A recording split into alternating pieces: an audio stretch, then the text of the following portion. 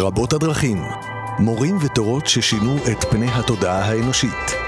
והפעם, ליאת רגב משוחחת עם שמואל שאול על ישוע.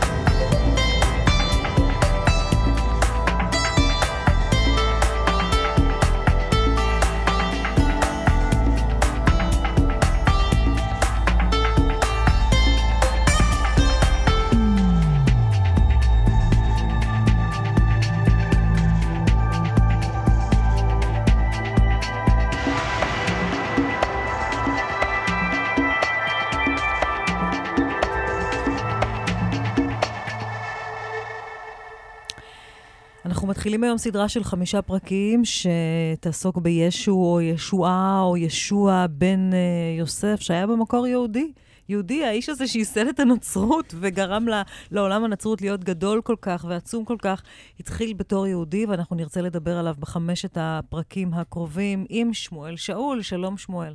בואו רק נדייק, היה במקור יהודי, נשאר יהודי, ואף פעם לא היה משהו אחר חוץ מיהודי. וגם נצלב כיהודי. וגם נצלב כיהודי, פשוט היה יהודי, וזהו, כאילו, זה שאנחנו מתייחסים אליו עכשיו, כי מחוץ למסגרת, זה פספוס שלנו.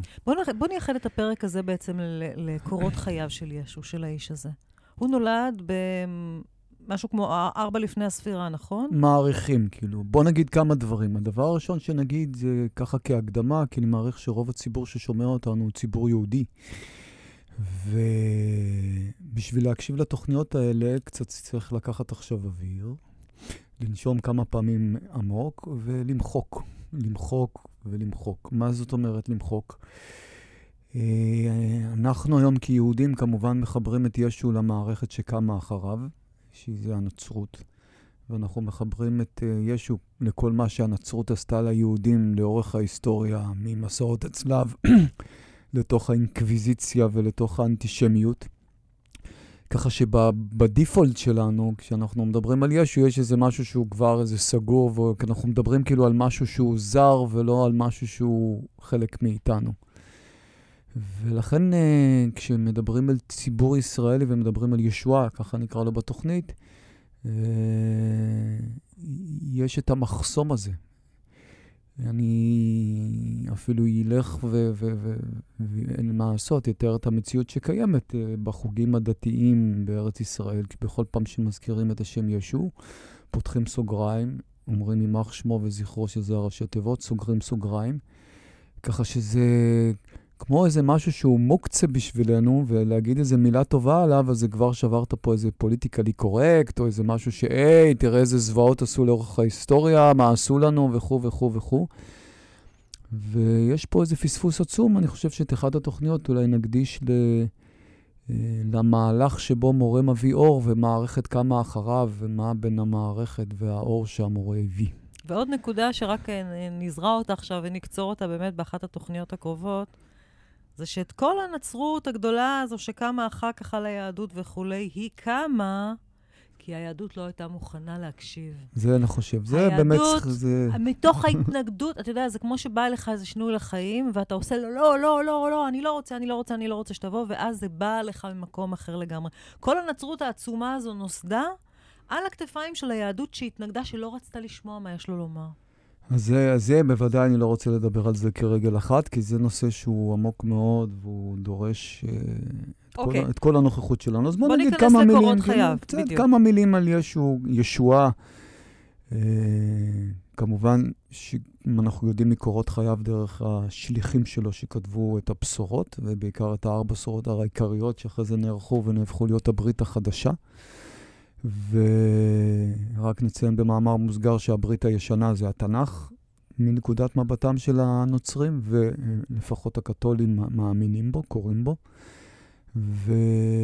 הוא נולד בנצרת, נכון? לא, הוא נולד בבית לחם. הוא נולד בבית לחם, נכון, הוא עבר אחר כך לנצרת. זה מתחיל בזה ב-25 בדצמבר. כן. חג המולד, כל תינוק יודע. בדיוק. אז אני רק אומר שכל ההיסטוריה שאנחנו מספרים על ישוע, היא לא בדוקה כאמת לאחד על אחד, אלא זה סיפורים שמספרים עליו, והם שוכתבו אחרי חייו, כמה עשרות שנים אחרי חייו, וכל אחד שמשחק את המשחק הזה של להעביר סיפור בעל פה, יודע שהסיפור בעל פה אחר כך יכול להיות עם פרטים שונים, אפשר להוסיף לו דברים יפים יותר, אפשר להשכיח דברים מסוימים, אבל בגדול הסיפור המקובל זה שאימו מתעברת על פי רוח האלוהים, וזה נקרא בסורה, שבה מלאך האלוהים למריה, והם גרים בנצרת, שבאותה תקופה שאנחנו מדברים על סוף בית שני, כפר קטן לא יותר מזה, והוא מודיע לה על בואו של ישוע, ואולי נגיד אחרי זה באחד התוכניות קצת את המהלך הזה של מה זאת אומרת דיבור על ידי הרוח, למה הוציאו את הסקס מהעניין פה. ולמה לקחו אחרי זה את מריה מגדלנה מהסיפור. זה אחד החטאים הגדולים של הנצרות, שהוציאה את הסקס מחוץ לעניין. נדבר על זה. אבל בגדול, כאילו, זה מתחיל בבשורה בנצרת, ואז יש תקופה שהיא יחסית רעב בארץ, ויוסף הנגר, שזה היה בעלה של מרים, הם יורדים לאזור בית לחם, ושם הוא נולד, איפה שהיום כנסיית המולד.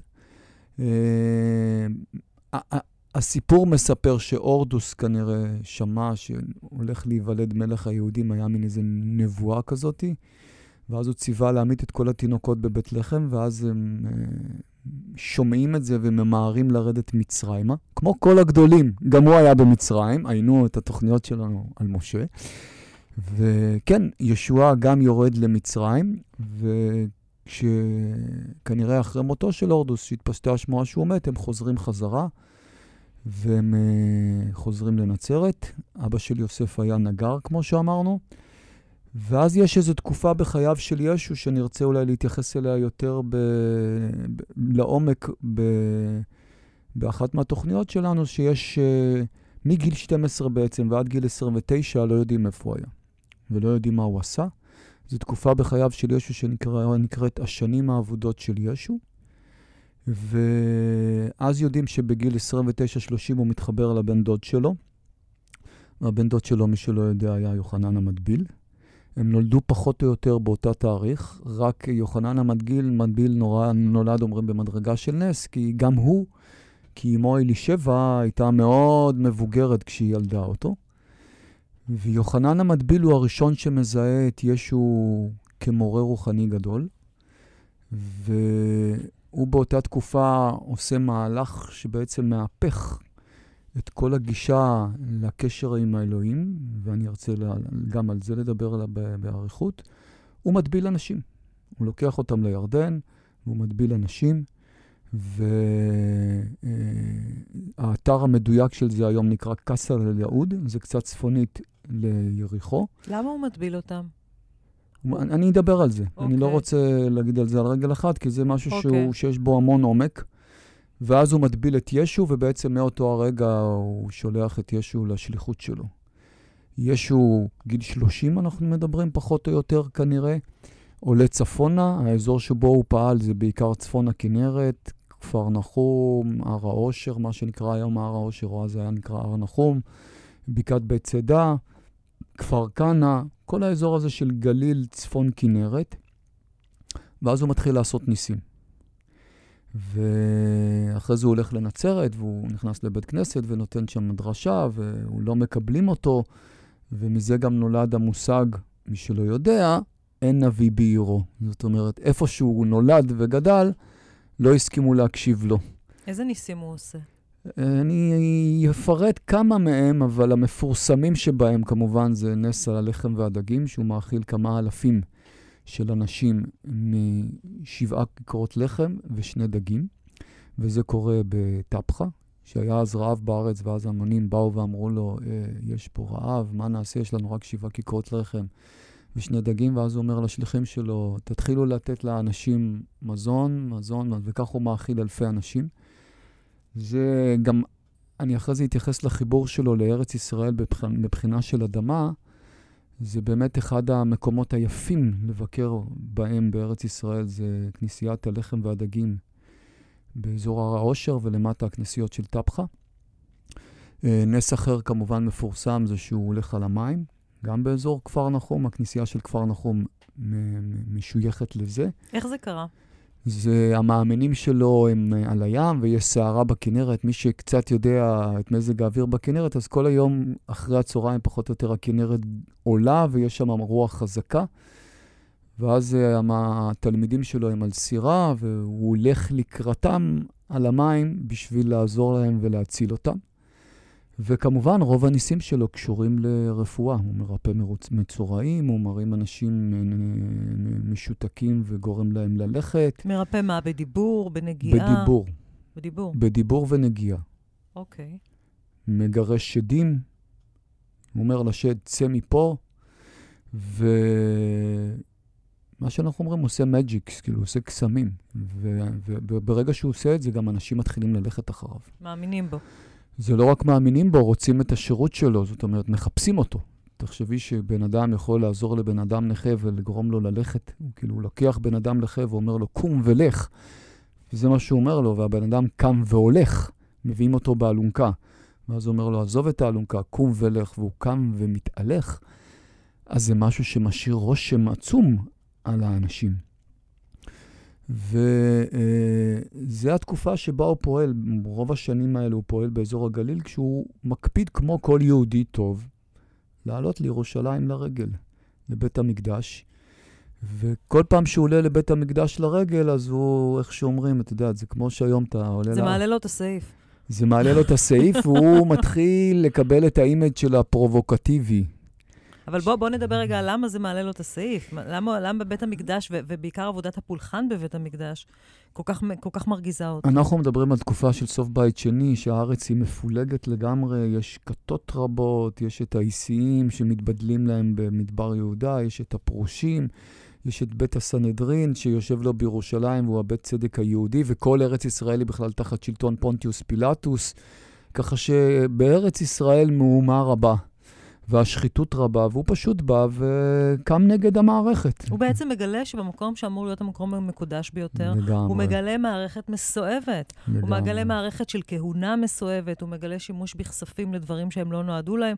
הוא לא מבין איך בכלל קוראים לזה רוח. מה הקשר בין מה שקורה בבית המקדש לבין היהדות שהוא מכיר, או שהוא רוצה? אז אני חושב שזה משהו שהוא חשוב מאוד להבין אותו בדיאלוג שלו, כי ישוע מעולם לא היה לו שום כוונה להקים זרם דתי חדש. לא היה לו שום כוונה להקים דת חדשה. והוא בהחלט קרא לעם לא לשתף איתה פעולה יותר. הוא בעצם רצה לשלוט, אם אני מבינה נכון, לשלוט במובן של שלייה מתוך המים. לשלוט את הרוח הנקייה המזוככת של היהדות, מתוך הממסד המסואב הזה שהוא קם סביבה. זה מה שהוא רצה. אחד הסיפורים המפורסמים זה שבבית המקדש, יודעת, יש עלייה לרגל, אז יש גם שוק גדול בכניסה לבית המקדש. והוא קם והופך שולחנות, ואומר, די לכל השחיתות הזאת, די לכל מה שקורה פה. ואז לאט לאט הוא נהפך להיות האימג' של הפרובוקטור, שמחפשים אותו. הוא מדבר על כך בראש חוצות? כלומר, כולם יודעים מה שישוע יוצא כנגד הממסד הדתי. כן. אוקיי. היהודי. תראי, היציאה, וזה התחלנו לדבר קודם, היציאה כנגד הממסד הדתי מתחילה בטבילה. כשאתה בא ואומר לבן אדם, אני טובל אותך, ועכשיו יש לך קשר ישיר עם אלוהים, אתה לא צריך את הכהן ולא את הלוי, שהם משרתי הרוח, בשביל שיקשרו אותך ויחברו אותך עם האלוקות, אנחנו צריכים נורא לחשוב במונחים שלה, אז מי שמחבר את האדם לרוח זה הכהן והלוי, את הדרך הטקסים שהכהן והלוי, ודרך הפולחן, אתה בעצם יוצר את הקשר שלך עם האלוקות. מה שנותן להם, אנחנו נדבר על זה בהרחבה בהמשך, אבל מה שנותן לכהן וללוי, המון כוח. המון כוח. בוודאי. והוא יוצא נגד הכוח הזה. עד היום, דרך אגב. אוקיי. הוא יוצא נגד הכוח הזה, וזה המהלך שבסופו של דבר מביא לצליבה. בוא נדבר בזמן שנשאר לנו על מה קורה מאותו רגע ואילך. אז בוא נראה, אז מתחילים לרדוף אותו. היהודים. כן, בוודאי, ואז... לא, לרומים לא היה שום דבר איתו, זאת אומרת, הרומים לא התעסקו בה בכלל, כאילו, אתה יודע, פונטיוס פילטוס שולט בארץ, אוקיי. יש חופש דתי, זאת אומרת, אין איסור על יהדות. ומה שמקומם את הציבור היהודי, זה שיש נבואה בספר ישעיהו, שבה הוא אומר שיבוא משיח. והוא אומר, אני זה שמדובר עליו בספר ישעיהו. ואני הוא מלך היהודים החדש. וזה באותה תקופה כבר עבירה על החוק. כי אף אחד לא יכול להצהיר על עצמו כמשיח. והוא בריש גלי אומר את זה, ומה שקורה זה שמתי שהוא עולה לירושלים לקראת חג הפסח, ומכנס את תלמידיו בהר ציון, מה שנקרא היום חדר הסעודה האחרונה. את כל 12 השליחים, כולם היו שם? רק בוא נזכיר ש12 השליחים הם 12 אנשים מתוך תלמידיו, שהוא מינה אותם בעצם להפיץ את הבשורה. כן, ברגע שהוא מגיע לצפון, הוא הולך באזור הכנרת, והוא אוסף אנשים, דייגים, סוחרים, כאילו הוא אומר, אתם תבואו איתי. פשוטי העם. במקום להיות דייג, תהיה דייג אדם, כאילו הוא לוקח לו 12 תלמידים, ברובד סמלי יש בזה משהו שהוא מאוד חזק, כי קפוצה רוחנית זה 12 פלוס 1, שזה מספר 13, זה מספר הכי חזק בקבלה, ואחר כך בגלל שהיו לו 12 תלמידים והוא נצלב, אז בנצרות מחקו את המספר הזה, זאת אומרת, אין שימוש במספר הזה. בנצרות, אם אתה הולך לדוגמה לארצות קתוליות, אז יהיה לך דוגמה חדר 412, והחדר הבא יהיה 414. אין 13, אין קומה 13.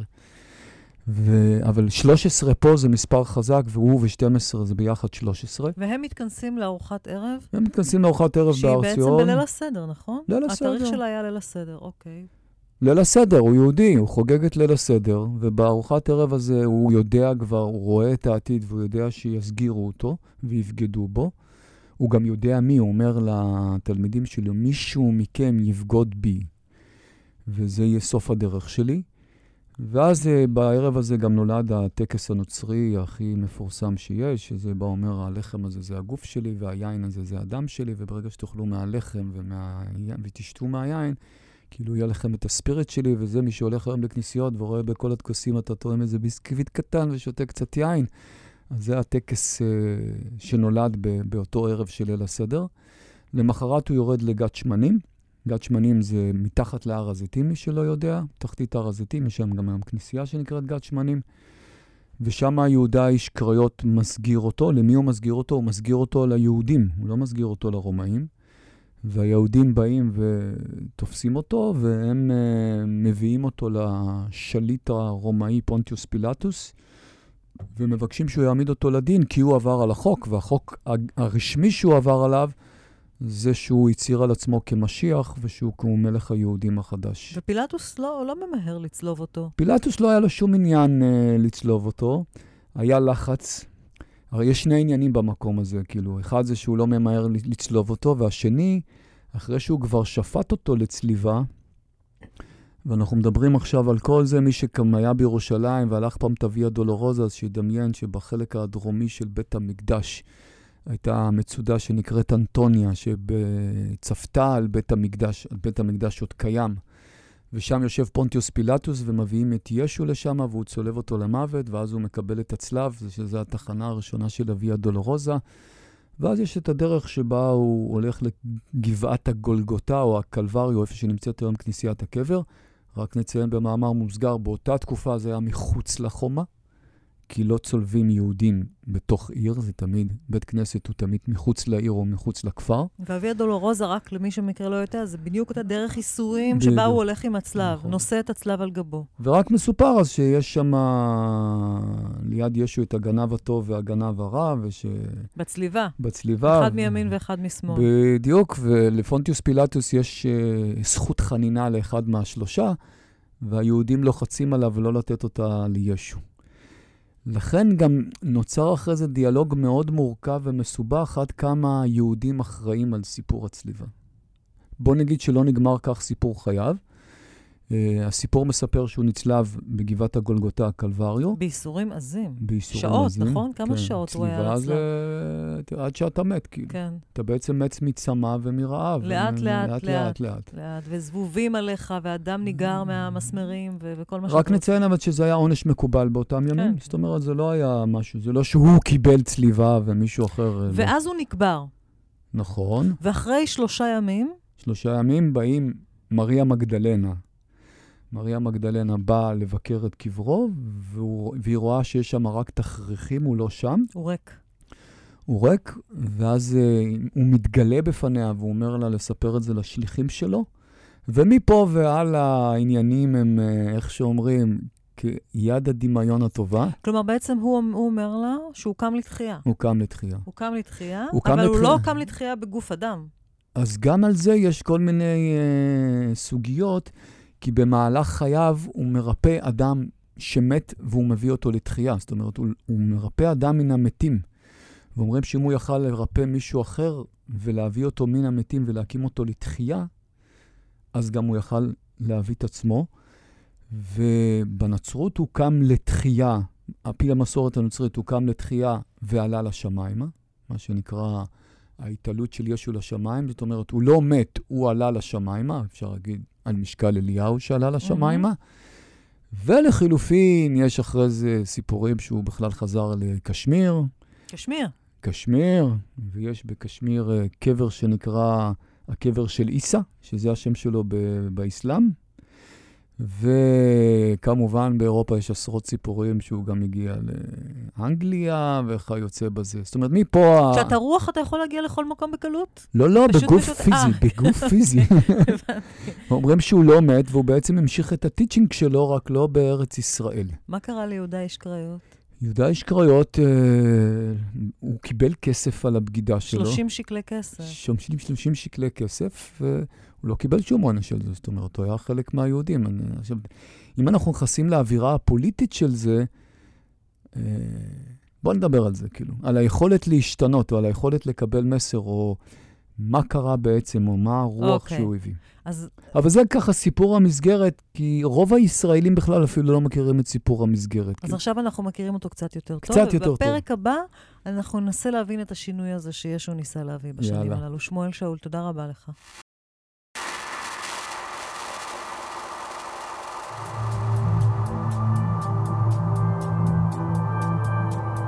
רבות הדרכים, מורים ותורות ששינו את פני התודעה האנושית.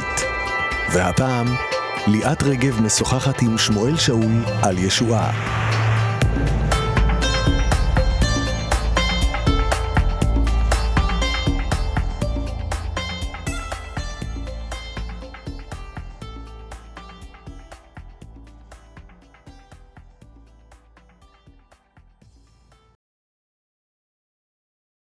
שוב שלום לכם, אנחנו בפרק השני בסדרה על ישו או ישועה או ישועה בן יוסף. בפרק הקודם נתנו איזשהו סיפור מסגרת לקורות חייו של ישועה וסיימנו אותו בסיפור הצליבה. שוב שלום לך שמואל שאול. שלום וברכה. בוא נחזור רגע לאווירה הפוליטית שהייתה בארץ באותן שנים וננסה להבין מדוע בעצם האוזן לא הייתה קרויה, או לפחות האוזן של הממסד השמרני, לא של פשוט העם, של הממסד, לא הייתה קרויה להקשיב למה שישו מנסה לומר. תראי, אני חושב שכל מערכת שמזינה את עצמה, בעצם, מה שהוא אמר זה, תוותרו על הכוח שלכם, תוותרו על התפקיד שלכם, ותנו לאנשים להתחבר לאלוקות באופן פשוט וישיר, בלי מערכת מסואבת. זה קצת אירוני שאחריו הקימו מערכת אולי הכי מסואבת שיש, אבל אין לו שום קשר אליה. מעניין מה הוא היה אומר אם הוא הראה את קריית הוותיקן ואת האפיפיור והקרדינלים וכל המערכת המסואפת האדירה של הנצרות. אבל אני רוצה עכשיו כאילו לקחת ולהכניס איזה קו כזה אחר פה בתוך העשייה שלנו, כי אני קודם כל אגיד שאני לישועה התחברתי דרך זה שעשיתי בארץ, גם לישראלים וגם לתיירים, הרבה מסעות בעקבות ישוע. ואז אתה הולך בין המקומות ששייכים להיסטוריה של חייו, ולומד את הרוח שלו, כי הרוח שלו נמצאת במקומות האלה. ואני אומר את זה כי יש איזה קו מעניין, כי אני חושב שאני מאמין באבולוציה. וכשבן אדם לא בוחר באבולוציה, אז בדרך כלל אז בתוך החיים שלו יהיה את התהליך ההפוך של דבולוציה. אבולוציה, אתה מתכוון לאיזשהו סוג של התפתחות מתמדת, קדימה, הליכה קדימה. כל דבר חייב להיות של איזו הליכה קדימה. אוקיי. ואני חושב שכמובן האבולוציה הראשונה והמפץ הגדול של העברים, זה היה במעמד הר סיני שבו משה מקבל את התורה. ועוברים בעצם כמעט 1,300 שנה, נולדת מערכת, ואנחנו כבר יותר יהודים ופחות עברים, כי משה היה עברי, ובעצם בימי משה כבר, בימי ישוע יש יהדות. זה אחרי גלות בבל, ואחרי בית ראשון, ואחרי בית שני. העם עובר המון היסטוריה, והמון ממסוד של המערכת הדתית. ואז באותו הזמן בא ישוע ואומר, רגע, אני מציע משהו שהוא חדש. אני מהמקום שלי חושב ששלחו אותו לאבולוציה, למדרגה הבאה של האבולוציה של התרבות היהודית. אני רוצה להגיד קצת מה הוא הביא. אוקיי.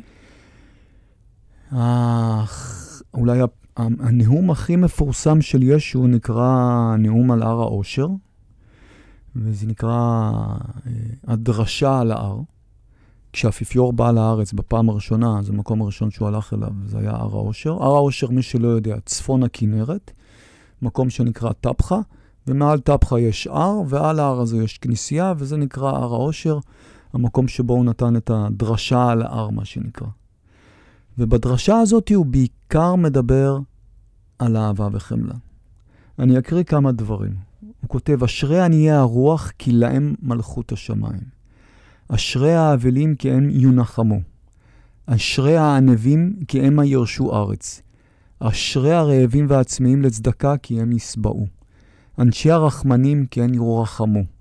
אשרי ברי לבב, כי הם יחזו את האלוהים. אנשי רודפי שלום, כי בני אלוהים ויקרא להם. וממשיך, אבל יש מהלך מאוד משמעותי בסופו של הנאום, שבו הוא אומר, במקום עין תחת עין, כשנותנים לכם מכה בלחי, הגישו את הלחי השנייה. שזה אולי המשפט המפורסם ביותר שלו. והוא בעצם מציע איזה... ועין תחת עין זה מהיהדות. עין תחת עין זה מהיהדות, זה מגיע מהיהדות, והוא מציע אלטרנטיבה. הוא בא ואומר משהו חדש לגמרי. הוא אומר את זה במפורש, במקום עין תחת עין. הוא אומר את זה במפורש. כלומר, הוא יודע שהוא מהפך פה. שמעתם, פסוק 38 בדרשה, שמעתם כי נאמר עין תחת עין, שן תחת שן, ואני אומר לכם, אל תתקוממו לרשע, והמכה אותך על הלחי הימנית, עטה לו גם את האחרת. עכשיו, כשאתה בא ואומר, כאילו, טיצ'ינג כזה, כשאתה בא ואומר, אתה אומר, קודם כל זה טיצ'ינג מאוד גבוה. יש בו המון חמלה, המון ראיית העם הפשוט, המון היכולת שבעצם העיקרים והפשוטי העם, שהם אליהם הוא דיבר, להם יש מלכות שמיים ולא למערכת שמשרתת את האלוהים בדרגת כהונה וכו'. ואני חושב שכל אחד שיקרא את הטקסט הזה, אתה לא יכול להגיד עליו שום מילה רעה. כאילו, זאת אומרת, זה טקסט רוחני מאוד גבוה. אתה לא יכול, בוא ניקח את זה רגע ונדון, במיוחד במשפט הזה של להושיט את הלחי השנייה. כן. זאת הרוחניות הגבוהה ביותר? כי הוא בעצם אומר, אם מישהו פוגע בך, תכיל את הפגיעה שלו, ואפילו תגיש לו את הלחי שנייה. כלומר, הוא לא מדבר על איזה אנרגיה בחזרה, הוא לא מדבר על לפגוע בחזרה, הוא מדבר על תכיל את זה, תסלח. הוא אומר, מתחיל, אל תתקוממו לרשע. זאת אומרת, קודם כל, אל תשפוט אפילו את הרשע. ואני חושב אבל הוא לא רק אומר על לא תשפוט, הוא אומר גם אל תתנגד. נכון. הוא מדבר על התנהלות פסיבית לגמרי.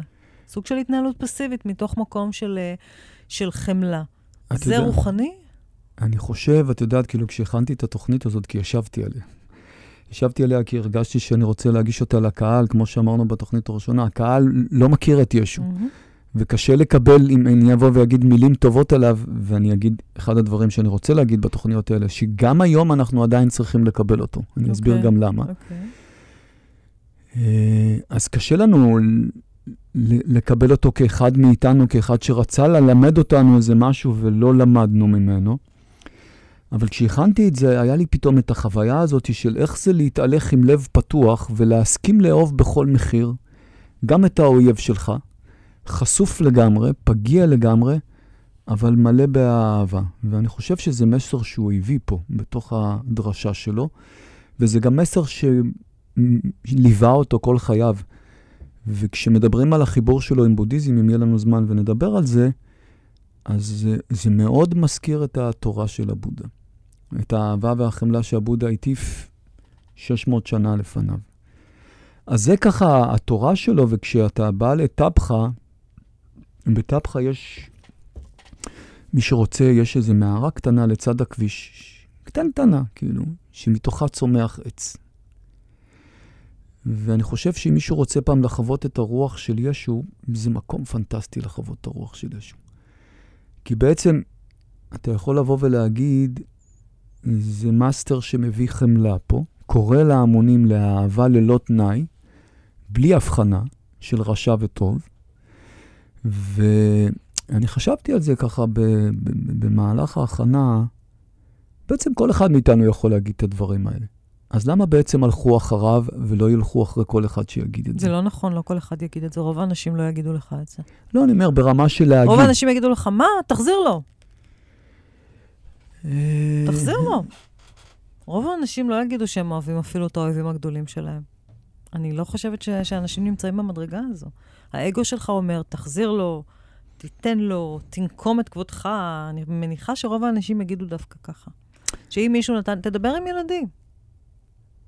נכון, אבל אנחנו צריכים לזכור שילדים נולדים לתוך מערכת שבה יש שדה תודעתי שהמבוגרים מזינים אותו, והם לומדים מהר מאוד מתוך השדה הזה, כי הם מרגישים אותו. ואצלנו יש כמובן את לא רק עין תחת לעין, הקם להורגך, השכם להורגו. אז אולי נבודד את השאלה הזו לכדי השאלה למה הם הלכו דווקא אחריו.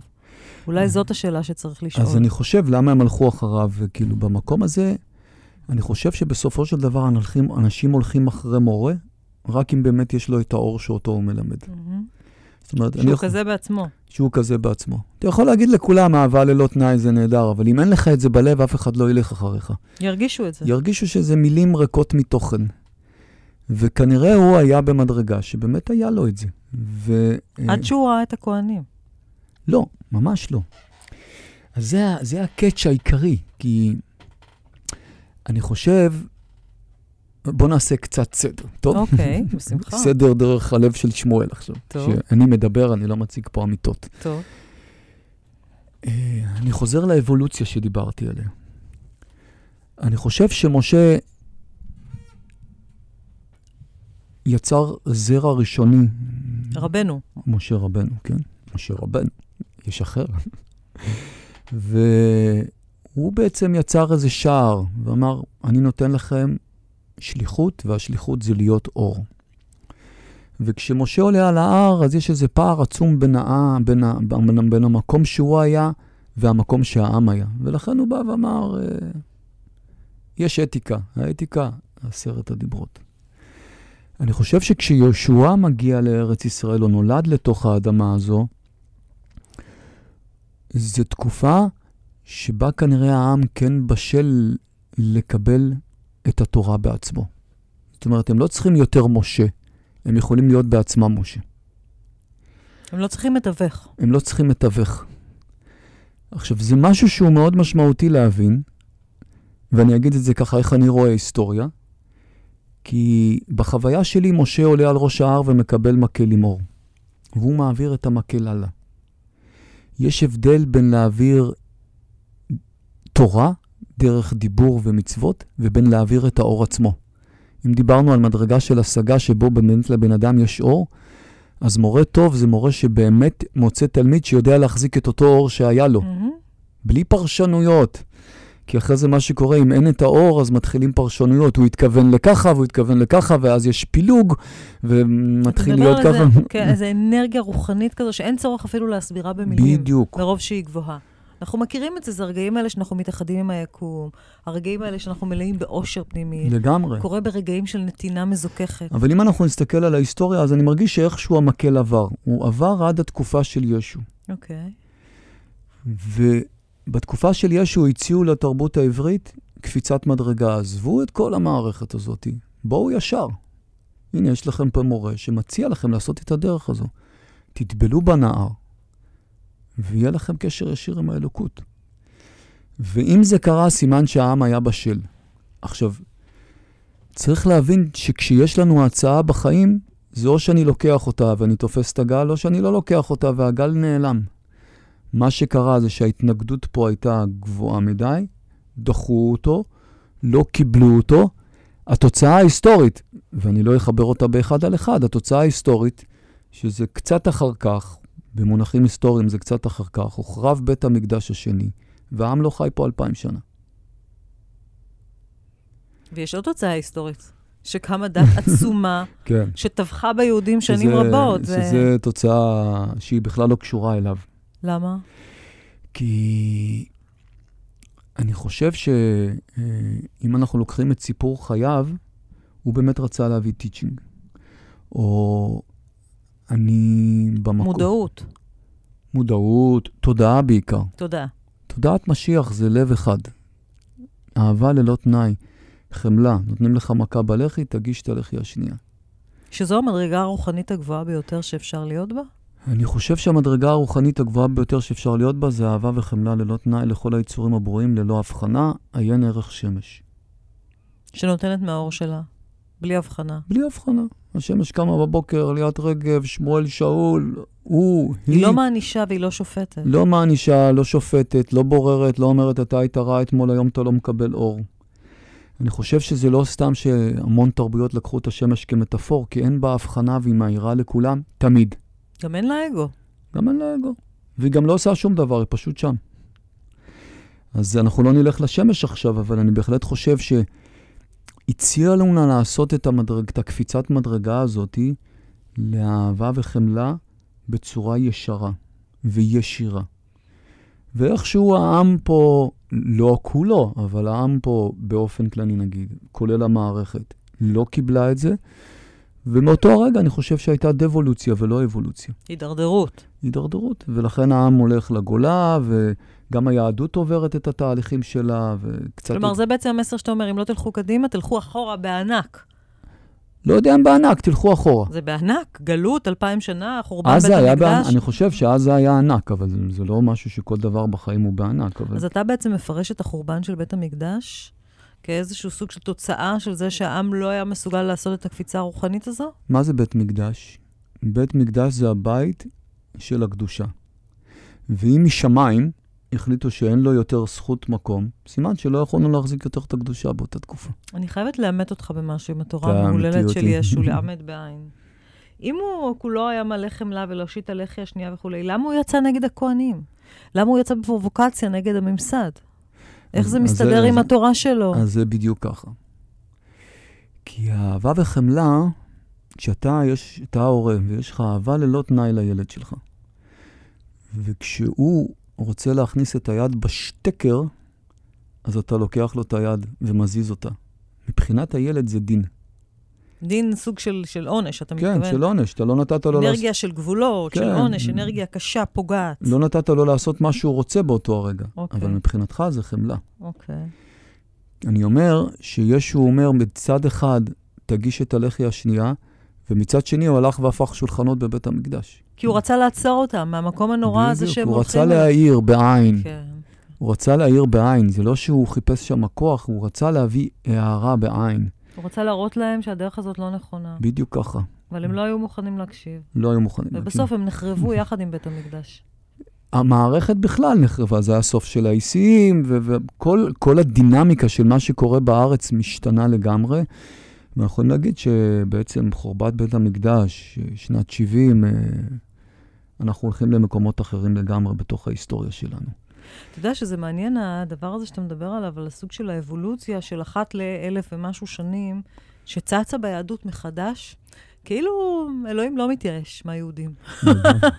אני אגיד לך למה... מתייאש מאף אחד. לא, נכון, הוא כמו השמש, אבל אני אגיד לך למה אני חושבת שהוא לא מתייאש, כי... הרי אפשר היה כבר להישבר בסיפור של חטא העגל. רבק, הלכתם 40 שנה, פחות מ-40, כמה הם הלכו עד הר סיני? הלכתם ברגל, הגעתם להר סיני, הוא כבר עלה אל ההר, אתם עומדים, הלוחות המקוריים היו לוחות אלוהים. אם הם היו מקבלים את הלוחות האלוהיים, הם היו במדרגה הגבוהה הזאת שאתה מדבר עליה, הם היו מחוברים גבוה. לא, הם לא מסוגלים. למה הם לא מסוגלים? כי אין להם מספיק אמונה. לא הייתה להם מספיק אמונה, ואז הם בנו לעצמם מגל של זהב, הוא שבר את הלוחות, קיבלו לוחות שניים, אבל זה כבר לוחות פחותים, מכיוון שהם מעשה ידי אדם, לא הגעתם למדרגה הגבוהה. חלפו 1000 ומשהו שנים, הגיע ישוע, נותן לכם אופציה לעלות גבוה, עוד פעם אתם מצליחים. אתם לא מצליחים גלות, חורבן וזה. ואז יש את ספר הזוהר וקבלת הארי, ואחר כך יש את הבעל שם טוב. שהבעל שם טוב בא בדיוק עם אותה אמירה של ישוע. מה הוא עושה? הוא אומר להם, חבר'ה, אתם לא צריכים להתפלל דרך הרבנים והממסד. כל אחד, העגלון והנער שלא ידע לקרוא, לכו אל היער, תתפללו ישירות אל אלוהים.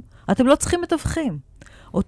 בדיוק אותו סוג של בשורה, כמו שישו מביא, כלומר זה קורה אחת לכמה זמן, ואז קמים המתנגדים על הבעל שם טוב, ומנסים לחסל את החסידות. כלומר, זה בדיוק העניין הזה, שכל פעם שיש לך הזדמנות לעלות גבוה, ישר תבוא איזושהי תנועה חזקה שתתנגד לזה. גם ברמה האישית. ברגע שחלק בך הולך קדימה, יש חלק בתוכה שיתנגד. ויעשה בלגן, ויעשה רעש, וינסה לשכנע אותך שהשינוי הזה לא נכון ולא טוב. אני רק בא שאני רוצה כאילו, מאוד חשוב לי בתוכניות האלה, להביא את הקונטקסט שבעצם ישו צמח מתוך התרבות היהודית. וניסה להביא שינוי בתוך התרבות היהודית, והשינוי הזה הוא היה אולי מהפכני, אבל הוא היה מאוד חיובי. זאת אומרת, הוא לא אמר פה שום דבר רע, הוא רק דרש איזו מדרגה גבוהה יותר של לב. ואני חושב, את יודעת, בתהליך רוחני, יש תמיד שתי דרכים. האחד זה להתחבר למעלה, ואנחנו יכולים להגיד, זה תהליך הכוח, אתה כל פעם מתחבר ליותר אור וליותר עוצמה, ויש את התהליך של למטה, של לתאר את הלב, ולתאר את הלב, ולתאר את הלב, ולתאר את הלב. עבודת המידות. עבודת המידות. והתהליכים האלה משולבים, האחד הוא ורטיקלי אנכי, והשני הוא אופקי, שזה גם הסמל של הצלב. לכן הצלב הוא סמל קדוש, הוא סמל שמני קדוש 5,000 שנה. שבעצם אומר שככל שתעבוד יותר על המידות, אתה תעלה יותר ברוח? לא, זה אומר שאתה צריך לעשות את שניהם. אתה יכול להיות צדיק גמור, אבל אם אין לך שום יכולת להתחבר לאלוהים, אז תישאר צדיק. וזה אומר שאם אתה תפתח כוחות, אבל לא תהיה צדיק, אז אתה גם יכול להשתמש בהם בצורה רעה. וזה אומר שצריך לעשות גם את זה, וגם את זה. אי אפשר לעשות רק אחד. ואני חושב שאם ניקח את הקונטקסט הזה, ונפסיק לקחת את האיום שלנו, כי מה קורה? כשמישהו מאיים עליי, אז אני ישר מגדיר אותו כאויב שלי. אז נגיד ישוע אמר על עצמו שהוא מלך היהודים. אוקיי, מה זה חשוב? בוא נקשיב למה הוא אומר, או בוא נקשיב למה התורה שלו אומרת. הכותרות העליונות הן פחות משמעותיות מעבר לאור הפרקטי של יש בו נגיעה. אז אם הבן אדם מביא את היכולת לרפא, ואם הבן אדם מביא את היכולת להגיע למדרגה של אהבה וחמלה, בוא תקשיב, תראה אם אתה יכול לנסות לעשות את זה, את אותו דבר. ובמקום הזה אני אומר את זה כי יש איזה משהו שאני מאמין בו, ואולי נקדיש אותו יותר בתוכנית הבאה, ואיתו נפתח, זה שאני חושב שבן אדם, כחלק מהשלום שלו, חייב להיות שלם באחד גם עם אדמתו. אוקיי, ועל זה אנחנו נדבר בתוכנית הבאה. שמואל שאול, תודה רבה לך.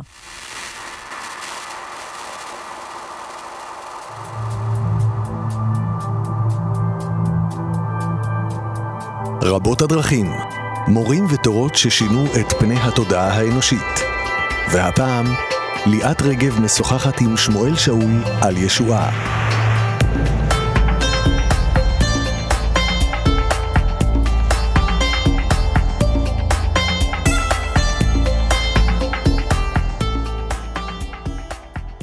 אנחנו בפרק השלישי בסדרה שלנו על ישועה. שלום לך, שמואל שאול. שלום וברכה. חתמנו את שני הפרקים הראשונים שבהם סיפרנו את קורותיו של ישועה, ואחר כך ניסינו לדבר בעצם על המסר הרוחני, המסר התודעתי שהוא מנסה להביא ליהודים, כי הוא יהודי בין היהודים. במשפט שלך שאמר שאדם שלם, הוא אדם שהוא גם שלם עם אדמתו. נכון. למה זה רלוונטי כל כך בהקשר הזה של ישועה? כי אני חושב שאת יודעת, אני בכלל אני מגיע לכל הדברים האלה מעבודה עם טבע. ובעבודה עם טבע אתה מרגיש את הרוח של המקום, את האור שהמקום מביא. ואז אתה בא ומבקר בארץ ישראל, ואתה אומר, איזה אור יש לי בארץ ישראל? ואז אתה הולך ועכשיו אני אפרט, אתה הולך לטבחה, לצפון הכנרת, ששם יש אור נפלא של ישוע. אתה הולך לא רחוק משם, לכפר נחום, שיש שם אור מדהים ונוכחות מדהים של הרוח שלו. ואתה הולך לנצרת, שיש שם את כנסיית הבשורה, יש 2, אחת הקתולית ואחת האורתודוקסית, בעיר מרים, וגם שם אתה חווה אור יוצא דופן. ואתה הולך לנצרת, להר הקפיצה, ואתה הולך להר תבור, ששם יש את כנסיית ההשתנות, ופה דיברנו רק על הצפון, ואז אתה הולך למקומות הגדולים באזור של ירושלים ומדבר יהודה, וזה קומראן, וזה דיר קרנטל, שבו היה 40 יום בצום, ועבר את 3 הניסיונות של השטן. ישוע? ישוע, כן. ספר לנו במשפט מה קרה שם. אחר כך. טוב. כדי שאני לא אאבד את קו טוב. ומעל הכל אתה הולך אחרי זה לכנסיית הקבר, או למקום שבו הקלבריו מייצג את הצליבה שלו. ואני אומר, כאחד שמתחבר למקום, בכל המקומות האלה, במיוחד באזור ירושלים, שזה חדר הסעודה האחרונה, זה גת שמנים, זה הקלבריו, שזה כנסיית הקבר, זה נקודות מסוימות בהר הזיתים ששייכות אליו. יש פשוט אור עצום, והאור עצום הזה שייך לרוח שהוא הביא לאדמה הזו. למה אני אומר את זה? כי אם אני עכשיו יהודי דתי, חרדי אפילו, ואני רוצה להיות אחד עם ארץ ישראל, אנחנו אומרים שזה האדמה שלנו, אז אני צריך להיות אחד עם כל מה שיש בארץ ישראל. אני לא יכול לבוא ולהגיד, אני אחד עם ארץ ישראל, אבל זה המקום הזה, הוא לא ארץ ישראל, וזה המקום הזה, הוא גם לא ארץ ישראל. אנחנו אולי לא קיבלנו כיהודים את התורה שלו, אבל האדמה קיבלה את התורה שלו.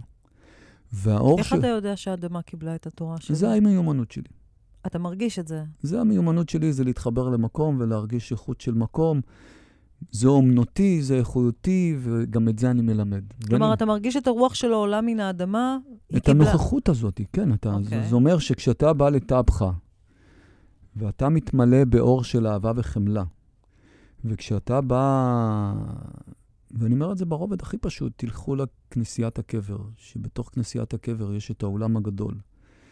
ובתוך העולם הגדול הזה יש את הנקודה שנקרא נקודת ההתעלות לשמיים, שבדרך כלל יש שם תור ארוך. אז תלכו בזמן שיש מלחמות, אז אין תור ארוך. פעם בכמה זמן יש איזה מבצע פה, אז זה הזמן ללכת לבקר שם. אוקיי, לעלות, כן.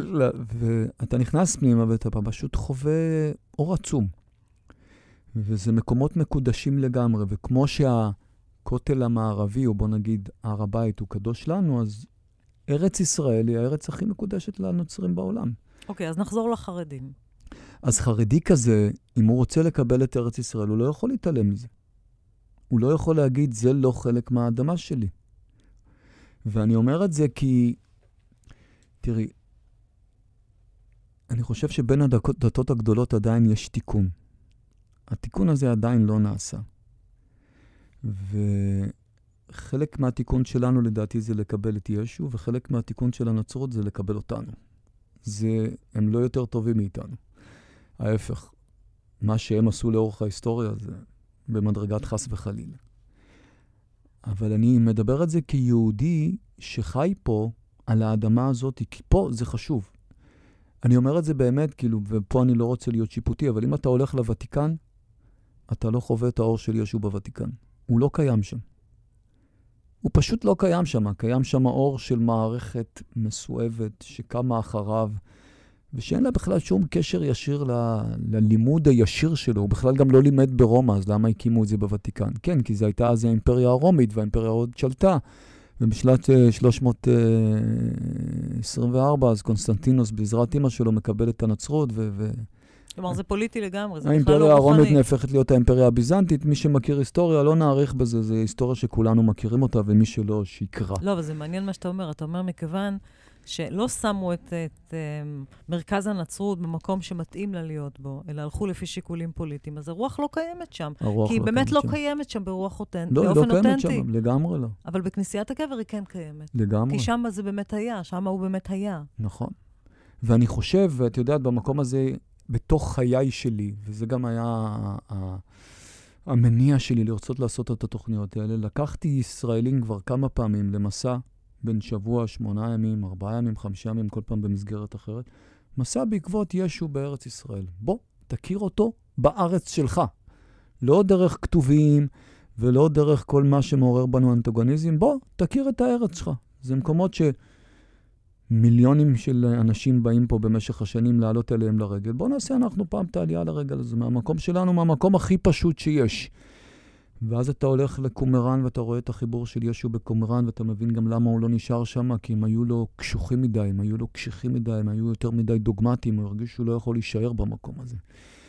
אתה מגיע למקום כמו קסר אל יהוד, שבו יש טבילה. וזה משהו שאני ככה כן רוצה לעצור ולפרט קצת יותר.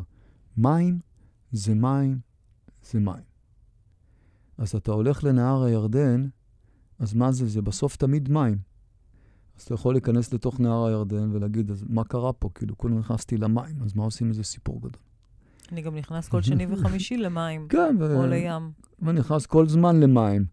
עכשיו, למה אני אומר את זה? כי יש פה, הם באו ויוחנן המטביל וישוע אחריו, באו ויצרו פה משהו שהוא מאוד משמעותי. כי למים יש זיכרון. ובעצם מה שמשמעותי כשאתה נכנס למים זה עם איזה כוונה אתה בא. אז היהודים ידעו את זה גם כן. יודעים את זה גם כן. אומרים, תתחיל את היום בלהיכנס למים כשהכוונה שלך זה תארה. במקווה. במקווה. לא לתאר רק את הגוף הפיזי, אלא לתאר את הנשמה שלך. אתה נכנס למים במצוות המקווה בשביל לתאר את הנשמה. זה שאתה נכנס למים פיזית, זה האקט הפיזי של זה. מה שיוחנן וישוע הציעו לעם, זה היה משהו שהוא אחר לגמרי. הם אמרו לאנשים, אנחנו נטבול אותך. מה זה אומר לטבול אותך? בזה שאתה תיכנס למים ותתאבל במים, אתה יוצר בינך ובין בורא עולם מרחב מקודש. ואתה אחרי זה חי בתוך המרחב הזה. זה המרחב שלך והוא בינך ובין האלוהים. ואנחנו רק מציעים לך לעשות אותו. והכניסה למים היא רק האקט הסמלי של ליצור את זה. וכשהם בעצם מטבילים אנשים בתוך המים, הרצון שלהם זה ליצור את המרחב המקודש הזה. אני כן מאמין באמונה שלמה שלכל בן אדם יש מרחב מקודש בינו ובין האלוהים. הוא רק צריך לשים לזה לב, הוא רק צריך לטפח אותו, הוא רק צריך להזין אותו, והוא בעיקר צריך להסכים להיות נוכח בו. איך אנחנו יודעים שאנחנו שם? את יודעת, זה מסוג השאלות האלה שהן בסופו של דבר אין עליהן תשובה, אבל על משקל מאסטר הזן, כשהתלמיד שואל את המאסטר, אבל איך אני יודע שאני בשקט, אז המאסטר אומר לו, כשאתה תהיה שם, אתה תדע. אוקיי. זאת אומרת, כשאתה מגיע למקום הזה, אתה יודע שאתה שם. אוקיי. ועד שאין את הידיעה הזאת, העמוקה בתוך הגוף שלך, אז אתה עוד לא שם. ואני אומר את זה כי הרשימה של המקומות, אני יכול עכשיו אפילו להגדיל אותה, כי יש כל מיני מנזרים מטורפים בכל מיני מקומות במדבר יהודה, כמו דיר מרסבה, מי שלא היה חייב ללכת פעם, או סנט ג'ורס בנחל, בוואדי קלט. זה פשוט מקומות שמשמרים את הרוח ואת הספירט של ישוע בתוך האדמה הזאת, ואני חושב שכל אחד שחי פה שווה שילך ובקר ויראה מה, אבל שתבוא נקי. אל תבוא עם דעות קדומות. כי אם אתה בא עם דעה קדומה של זה לא שלי, או זה הלה, ואני בכלל מישהו אחר, או זה תמה. או שזה תמה, אז אין שום צ'אנס. כאילו, אתה חייב לבוא עם לב פתוח. ואם מי שיבוא עם לב פתוח, אני חותם שהוא יחווה דברים מופלאים בתוך המקום הזה. למה אתה קורא לזה תיקון בין דתי, שכל דת תקבל את ראותה? למה זה סוג של תיקון? תראה, אני חושב, וזה אני אומר פה אמונה של מורה, לכל בן אדם, בכל רגע בחיים שלו, מגיע האור שהוא צריך בשביל ההתפתחות שלו. זה אמונה, אני לא יכול להוכיח את זה. עכשיו, ברגע שאני לא מקבל את זה, זאת אומרת, הגיע האור ולא לקחתי אותו, אז האור מסתלק לו ונשאר במדרגת גנוז. זה נקרא האור הגנוז. אור שלא פתחתי אותו. מה שיפה בזה, זה שאני יכול לחזור אחורה לאותו רגע, ואת האור שלא קיבלתי אז, לקבל עכשיו. זאת אומרת, הוא לא מסתלק לעד. ההזדמנות נעלמה. אבל האור נשאר גנוז. ולכן, לדוגמה, אחד התרגילים שעושים בתרבות השמאנית, זה לעשות אוטוביוגרפיה. לך על סיפור חייך, ובכל מקום שהרגשת שלא פתחת את האור שקיבלת, פתח אותו עכשיו. עד שתיצור איזה זרם של נער של כל האורות שהגיעו אליך במהלך חייך, וזה ייצור את ההתפתחות שלך. אוקיי. אני אומר את זה כי אם יש משהו שהמקום הזה רוצה להביא לעולם, זה אחדות. ואם יש משהו בוא נזכיר שאנוכי אדוני אלוהיך, אדוני אחד. נכון. זה הדיבר הראשון. נכון. זה הדיבר הראשון. הדיבר הראשון מדבר על המקום הזה של האחדות. אמר לכם, יהודים יקרים, זה מה שאמר לכם הבורא שלכם, שאתם כל כך מתפללים עליו 3 פעמים ביממה, שהמקום הכי גבוה זה מקום של אחדות. בדיוק. וכשאתם לא מקבלים אחר, אתם יוצרים פיצול. זה פילוג, זה מפלגה, זה בדיוק הדבר הזה. בדיוק. וזה המקום הזה שהשירות שלו אחד במשך אלפים של שנה מקרין את השניים, את הדואליות הזאת.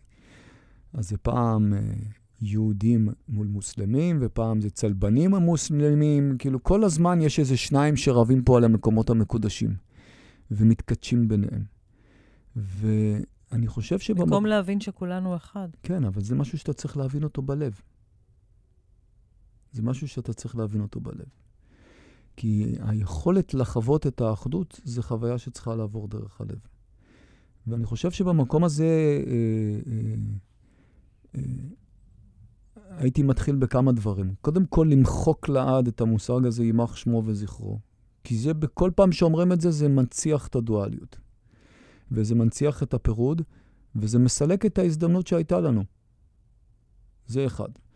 הדבר השני זה, עזוב את הדמות ואת הפוליטיקה, תקרא את העיקר.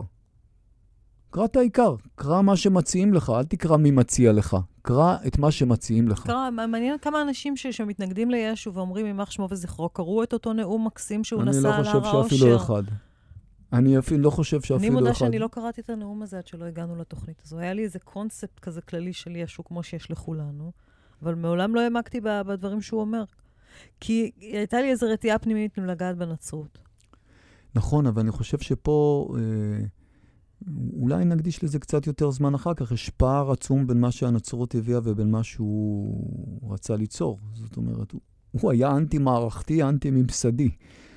אז איך אדם שהוא אנטי-מערכתי, אנטי-ממסדי, ה-followers שלו, אלה שעקבו אחריו, מקימים אחר כך מערכת גדולה, זה ממש כמו להתעלם מהאור שלו. אבל שמואל, זה תמיד קורה ככה. זה תמיד קורה ככה. לכל אורך ההיסטוריה, אדם בודד שמביא איזשהו אור, שהוא בא מהמקום הכי תמים, תראה את זה בקבלת הארי, ותראה את זה בבעל שם טוב, הוא בא, הלך לבד עם התלמידים שלו ביערות שם של אוקראינה, ורצה להביא להם אור, וסיפר להם מעשיות, הוא אפילו לא כתב את זה מרוב שהוא לא היה עסוק בממסד או בתהילה. הוא סיפר מעשיות, והוא אמר דברים, והוא אמר לעגלון תתפלל, ולילד הזה תתפלל. מה קם אחר כך? ממסד של חצרות, של חסידים ורבנים שהתפצלו והתפצלו והתפצלו. אז בוא אני אגיד משהו. מי זוכר בכלל מה אמר הבעל שם טוב בהתחלה? יש לנו עוד כמה דקות מהמצבנו. כן, יש לנו 6 דקות. אז מצוין. אז בוא נעמיק בזה. אני אלך מתוך סיפור חיים פשוט. באה אליה אישה שיש לה אהבה בחיים שלה. רק האהבה לא מסתדרת עם התנאים החיצוניים בפשטות. ואז היא אומרת, אני לא יכולה לקבל את האהבה הזאת כי זה לא מתאים, זה רחוק מדי, זה קשה מדי, זה מחיר גבוה מדי. מכירים, כולנו מכירים. אוקיי. ואז היא אומרת, אני מחפשת משהו אחר. ואז אמרתי לה משהו שמבחינתי הוא אור לחיי. אמרתי לה, תראי, יש 2 גישות. הגישה שרוב האנשים הולכים איתה, זה מחפשים מסגרת ותנאים, ובתוכה הם רוצים לצעוק אהבה. קוראים לזה נישואים. אתה יודע, לדבר הזה שהגדרת עכשיו. ביהדות אומרים חיי נישואים, מנוסים עם זה, מנוסים עם זה. חיי נישואים, ידועים בציבור, זאת ההגדרה של מה שהגדרת, כן? ולעומת זה הגישה השמאנית אומר, יש אור, קח את האור עד הסוף, וסביבו תבנה את הכלי. זאת אומרת, אל תבנה כלי ואחרי זה תנסה למצוא איזה אור יתאים לו, כי אחרת אין לך מצב שזה יצליח. לך עם האהבה ולא עם המסגרת. בדיוק. עכשיו, מה אנחנו רוצים? אנחנו רוצים מסגרות כי נותנות ביטחון. כי ללכת עם האור ולבנות עליו כלי זה גישה שאין בה ביטחון. אף אחד לא אומר לך שום דבר. לא מבטיחים לך כלום. עכשיו, למה אני אומר את זה? כי מאסטר מביא אור. ישוע הביא אור, הוא הביא אור גדול. אבל הוא לא הביא מסגרת. הוא לא הביא מסגרת, ההפך. הוא בכלל לא התעסק עם זה. לא, הוא התעסק עם זה. הוא רצה לשבור מסגרת קיימת. זאת אומרת, הוא לא רצה ליצור מסגרת חדשה, הוא רצה ליצור מסגרת קיימת שהרגיש שהיא כבר לא מתאימה. ואז, אם אין לי את היכולת להכיל את האור הזה ולשמור עליו, אז מה שאני מתחיל לעשות, אני מתחיל לעשות נועלים, תקנות, מצוות אם זה דת. ולא רק זה, אני אומר שאם לא יעשו את זה, אז חטא גדול. ולא רק זה, אני ממשיך ואומר שאם לא יעשו את זה, וזה חטא גדול, אני גם אקבל על זה עונש גדול. ואני חושב שזה פספוס גדול שאנחנו ממשיכים לפספס אותו כל החיים. במקום להסתכל איזה פלנטה מדהימה יש לנו, וכמה יפה פה, ורק למצוא את מה שמתאים לכולם דרך היופי העצום פה, אנחנו באים עם איזה דוגמה מסוימת של זה שלי, ואת זה אני קיבלתי, ואת זה הבטיחו לי, ואני אחרי זה גם יריב על זה, ואני אלחם על זה, ולא רק זה, אני גם יהרוג על זה. וזה כולם עושים. אף אחד לא מפספס את המקום הזה שהוא חוטא בו.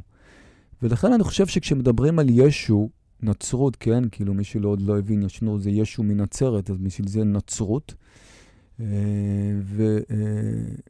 והנצרות אחר כך שמקימה ממסד גדול סביב ישו, היא ממש לדעתי מפספסת את האור שהוא מביא.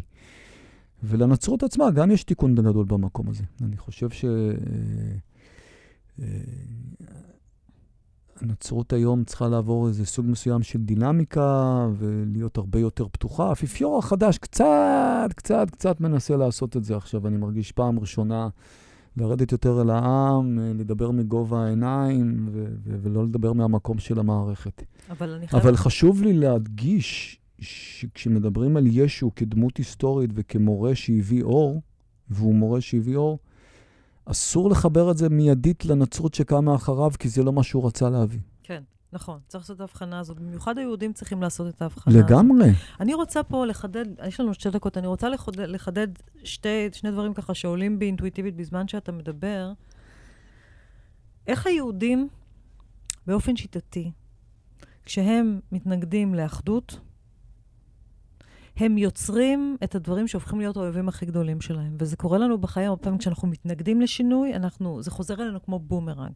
הרי איך נולד האסלאם? מזה ששרה לא הייתה מוכנה לקבל את ישמעאל. היא לא הייתה מוכנה לקבל אותו. תאר לך אם שרה הייתה אומרת, אני מקבלת את הבן של הגר. בוא, שב איתי, תהיה חלק במשפחה שלי, בוא נהיה ביחד אחדות, ולא היו זורקים אותו למדבר. אולי כל הנרטיב הפלסטיני של השנים האלה, שהם שם והם רוצים את אותה אדמה והמלחמה, לא הייתה קורית בכלל. אם היא הייתה מוכנה לקבל שכולם אחד, גם הבן של השפחה וגם הבן שלה וכו', ולא היו צריכים לגרש אותו, והיא לא הייתה כופה על אבא שלו לגרש אותו אל המדבר, כל הנרטיב הזה לא היה קורה. ואז אותו דבר עם הנצרות. אתם לא מוכנים לקבל את השינוי הזה, אתם לא מוכנים לקבל את המדרגה הגבוהה יותר, בום, אתם בועטים במו ידיכם, יהודים יקרים, העם הנבחר, אתם עושים את זה לעצמכם. במו ידיכם אתם בועטים את הדבר הזה החוצה, בום, גרמתם לצליבה שלו, בום, נולדה הנצרות, בום, זה בא עליכם כמו בומרנג כל השנים האלה, ויצרתם עוד איזשהו מימד של שנאה. כלומר, זה התחיל מאיזה מקום אחד, מאוחד, הרי הכל בסופו של דבר נולד מאברהם, לא? הכל נולד מאברהם. זה התחיל אצלכם בידיים. ותראו איך לאט, אתם יצרתם את כל האופציות האחרות האלה. קטונתי. טוב. וגם הזמן שלנו הולך, הוא מתקצר, ואנחנו נמשיך ונדבר על ישועה, ואני הייתי רוצה ברשותך לדבר בפרק הבא, קצת להרחיב בנושא הזה של האיסורים. אוקיי. למה זה היה צריך לבוא באיסורים? למה היה צריך לצלוב אותו? למה הקתולים האלה משחזרים שוב ושוב את כל עניין האיסורים תוך כדי החיים שלהם? ולמה איסורים בכלל הם איזשהו מקום לצמיחה רוחנית? אם בכלל. שמואל שאול, תודה רבה לך. תודה רבה.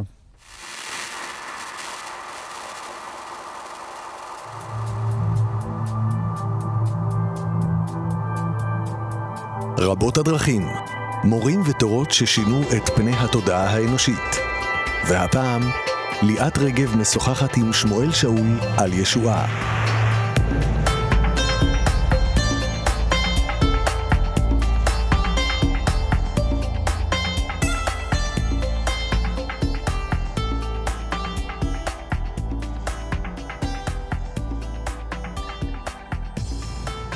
שוב שלום לכם, אנחנו בפרק הרביעי של הבשורה על פי ישועה, כך כבר אפשר לקרוא לסדרה הזו שעוסקת בישועה. דיברנו הרבה על קורות חייו של ישוע, על המקומות שבהם הוא עבר בארץ. הזכיר כאן שמואל שאול אמיתי את העובדה שכשהוא הולך בארץ ישראל הוא מרגיש את האור הגדול שישוע רצה להביא אל היהדות, הוא מרגיש אותו עולה מן האדמה. את המשמעות של האיחוד בין הדתות, לעומת הפיצול בין הדתות. והפעם אני רוצה לפתוח את השיחה הזו בשאלת האיסורים. שלום לך, שמואל שאול. שלום וברכה. אני מסתכלת עליו, ואני אומרת, בעצם, מתי הוא הפך כאילו באמת להיות קדוש? הכי קדוש, אחרי שהוא נצלב. אחרי שהוא נצלב בסבל ובאיסורים, והלך את הכל הוויה דולורוזה עם הצלב על הגב שלו, ונצלב שם שעות, היה בשמש שם בירושלים, המסמרים, תחשבו על זה רגע, המסמרים נעוצים בגופו, ודם נוזל מגופו, והזבובים, ואנשים גם בזו לו, וצחקו לו, נכון, וכו' וכו' וכו'. ואז הוא נקבר, לא כולם, לא כולם. נכון. תלמידיו לא, כן, ורוניקה שמנגבת את המיטה. כן. מי שיעשה את הוויה דולורוזה יראה שם. אוקיי. אבל הסמל הזה של האיסורים, זה הסמל שלקחה הנצרות. כשאתה נכנס לכנסיות, אתה בעיקר רואה את הצלב. את הצלב, את ישו המיוסר. זה מה שאתה רואה מול העיניים, בדרך כלל שם במרכז הכנסיות. למה, לדעתך, הם לקחו דווקא את הרגע הזה של האיסורים, והפכו אותו לסוג של רגע מכונן מבחינת בריאת האלוהות, או המקום הגבוה ביותר לשיטתם, אם זה אכן המקום הגבוה ביותר לשיטתם? כי זה יותר קל. כלומר? אני חושב שבמקום הזה אנחנו צריכים להיות מאוד פתוחים ומאוד עמוקים. בשום מקום בתורה של ישו הוא לא הדיר את היסורים. אני לא חושב כמורה שאף בן אדם צריך לחפש יסורים. אנחנו תמיד צריכים לחפש את האור, ואם יש יסורים בדרך, אז נתמודד איתם. יצא לי פעם להיות בטקס פגני נוצרי בפרו, שקורא על קרחון בגובה 4,750 מטר. זה נקרא חג הקויוריטי. זה תחילת השנה האינקאית הקדומה באנדים. ובלילה העיקרי של השנה, ממש לפני שהם מקבלים את השנה החדשה, הם עולים על הקרחון. וחלק מהטקסים שהם עושים היום זה טקס הלקאת המלכות עם שוט. שזה כאילו טקס נוצרי. אתה חוטף מלכות עם שוט כדי שיהיה לך איסורים, כי האיסורים עוזרים לך להתפתח. זה קיים גם באסלאם וגם ביהדות, אצל חלק מהזרמים. אני זוכר אותי עומד על הקרחון הזה ואומר, מה לזה ולישוע? אין פה שום קשר לישוע, למה שקורה פה עכשיו. אני אגיד איזה משהו כאילו משמיים. תראה, אני תמיד מחפש את הבלופרינט הקוסמי, האוניברסלי, שלא מתייחס לתרבות כפרט, אלא מתייחס אל העולם ככלל. אני בטוח שאם ישו לא היה נצלב, והסיפור שלו לא היה מסתיים בכזאת דרמה, אז גם הלימוד שלו לא היה מתפשט כמו שהוא התפשט. הלימוד שלו. למה? אוקיי. ואני חושב שישו כמורה גדול, כשהוא מדבר בסעודה האחרונה על זה שמישהו יבגוד בו, הוא רואה את התוכנית האלוהית הזאת. והוא מבין שמישהו יבגוד בו. ושזה חלק מהשיטה להוציא את הלימוד הזה למרחב כולו. כי דווקא הדרמה הזאת היא זאת שתהדהד להמונים. ולא איזה עוד מורה הלך לו לעולמו בשיבה טובה, כי זה לא דרמה, זה לא מעניין אף אחד, אלא איזה מישהו שבשביל ללמד אותי, הוא סבל, הוא הסכים גם לסבול בשבילי. הקרבה. עכשיו אני אלך פה עוד איזה מהלך, כי אני חושב שהוא מאוד משמעותי. ייסורים יש די ויותר בעולם הזה. לא צריך להוסיף עוד.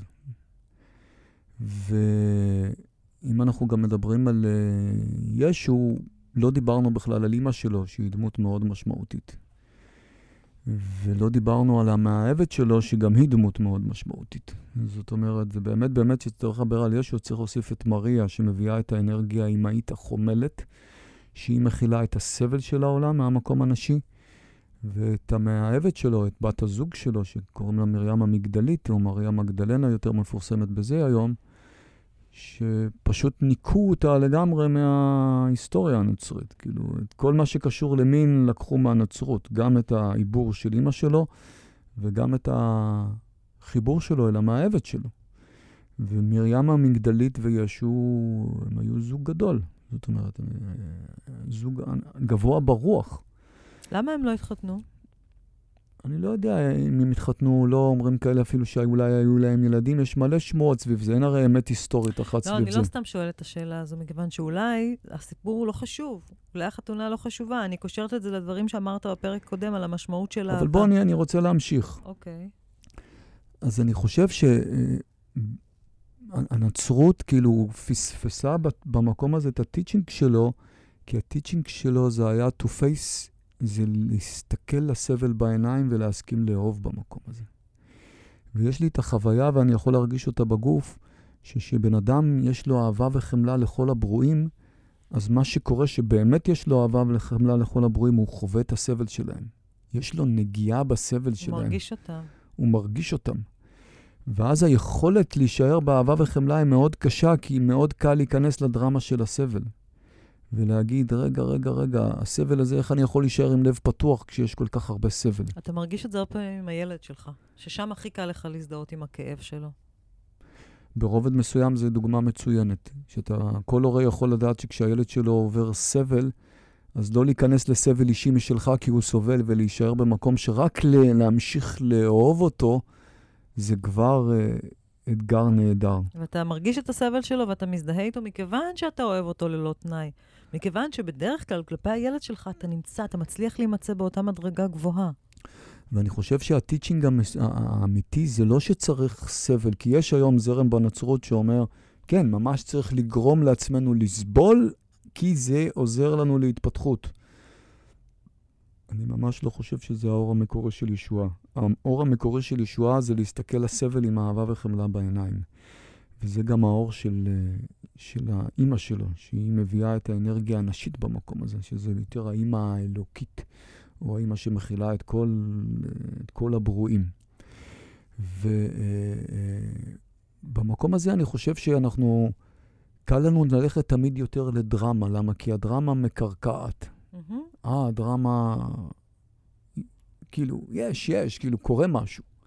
כלומר, מה שאתה אומר בעצם... אני זוכר אפילו כמורה, שכשהתחלתי להנחות, אז כשאנשים היו בוכים וזה, אז הייתי אומר, וואו, קורה פה משהו, זה טוב, כאילו, הסדנה עובדת. והיום, אחרי 20 שנות תורה, אני לא מחפש שהתלמידים שלי יבכו, אני מחפש שהם יצחקו. תראה, אבל אי אפשר להתעלם, ואנחנו כולנו מכירים את זה מהחיים שלנו, שברוב המקרים, השינוי הגדול, אתה יכול לדבר פה על שינוי תודעתי, גם שינוי בחיים, השינוי הגדול, וגם השינוי התודעתי, לא יבוא עד שלא תחטוף את המכה של החיים שלך. וגם אז לא בטוח שתעשה שינוי, אבל בדרך כלל, אם אתה לא חוטף את המכה, או אתה לא תסבול מאוד מאוד מאוד מאוד מאוד מאוד קשה, אתה לא תעזוב את הבית. למרות שבפנים אתה רוצה ואתה רוצה לעזוב את הבית, ואתה רוצה להתחיל חיים חדשים. ואם לא יהיה לך סבל נוראי בעבודה שלך, אז אתה לא תעזוב את העבודה. כלומר, תכלס, תסתכל על בני אדם. הם לא זזים עד שהם לא מגיעים למדרגת איסורים עצומה. אני מסכים איתך, אבל זה לא חייב להיות ככה. זה לא חייב להיות ככה. על זה נאמר, עובדה. לא עובדה. גם אני בחיי סבלתי, ודרך הסבל אפשר לצמוח, אבל לא צריך, דרך הסבל אפשר לצמוח, לא צריך לחפש אותו. לא צריך ליצור אותו. לא צריך לקחת את עצמי למקום שבו אני סובל, כי אני חושב שדרך זה אני אתפתח, אלא צריך להסתכל על מה שקורה בחיי היום-יום שלי. כן, אבל תראה למשל את הנצרות.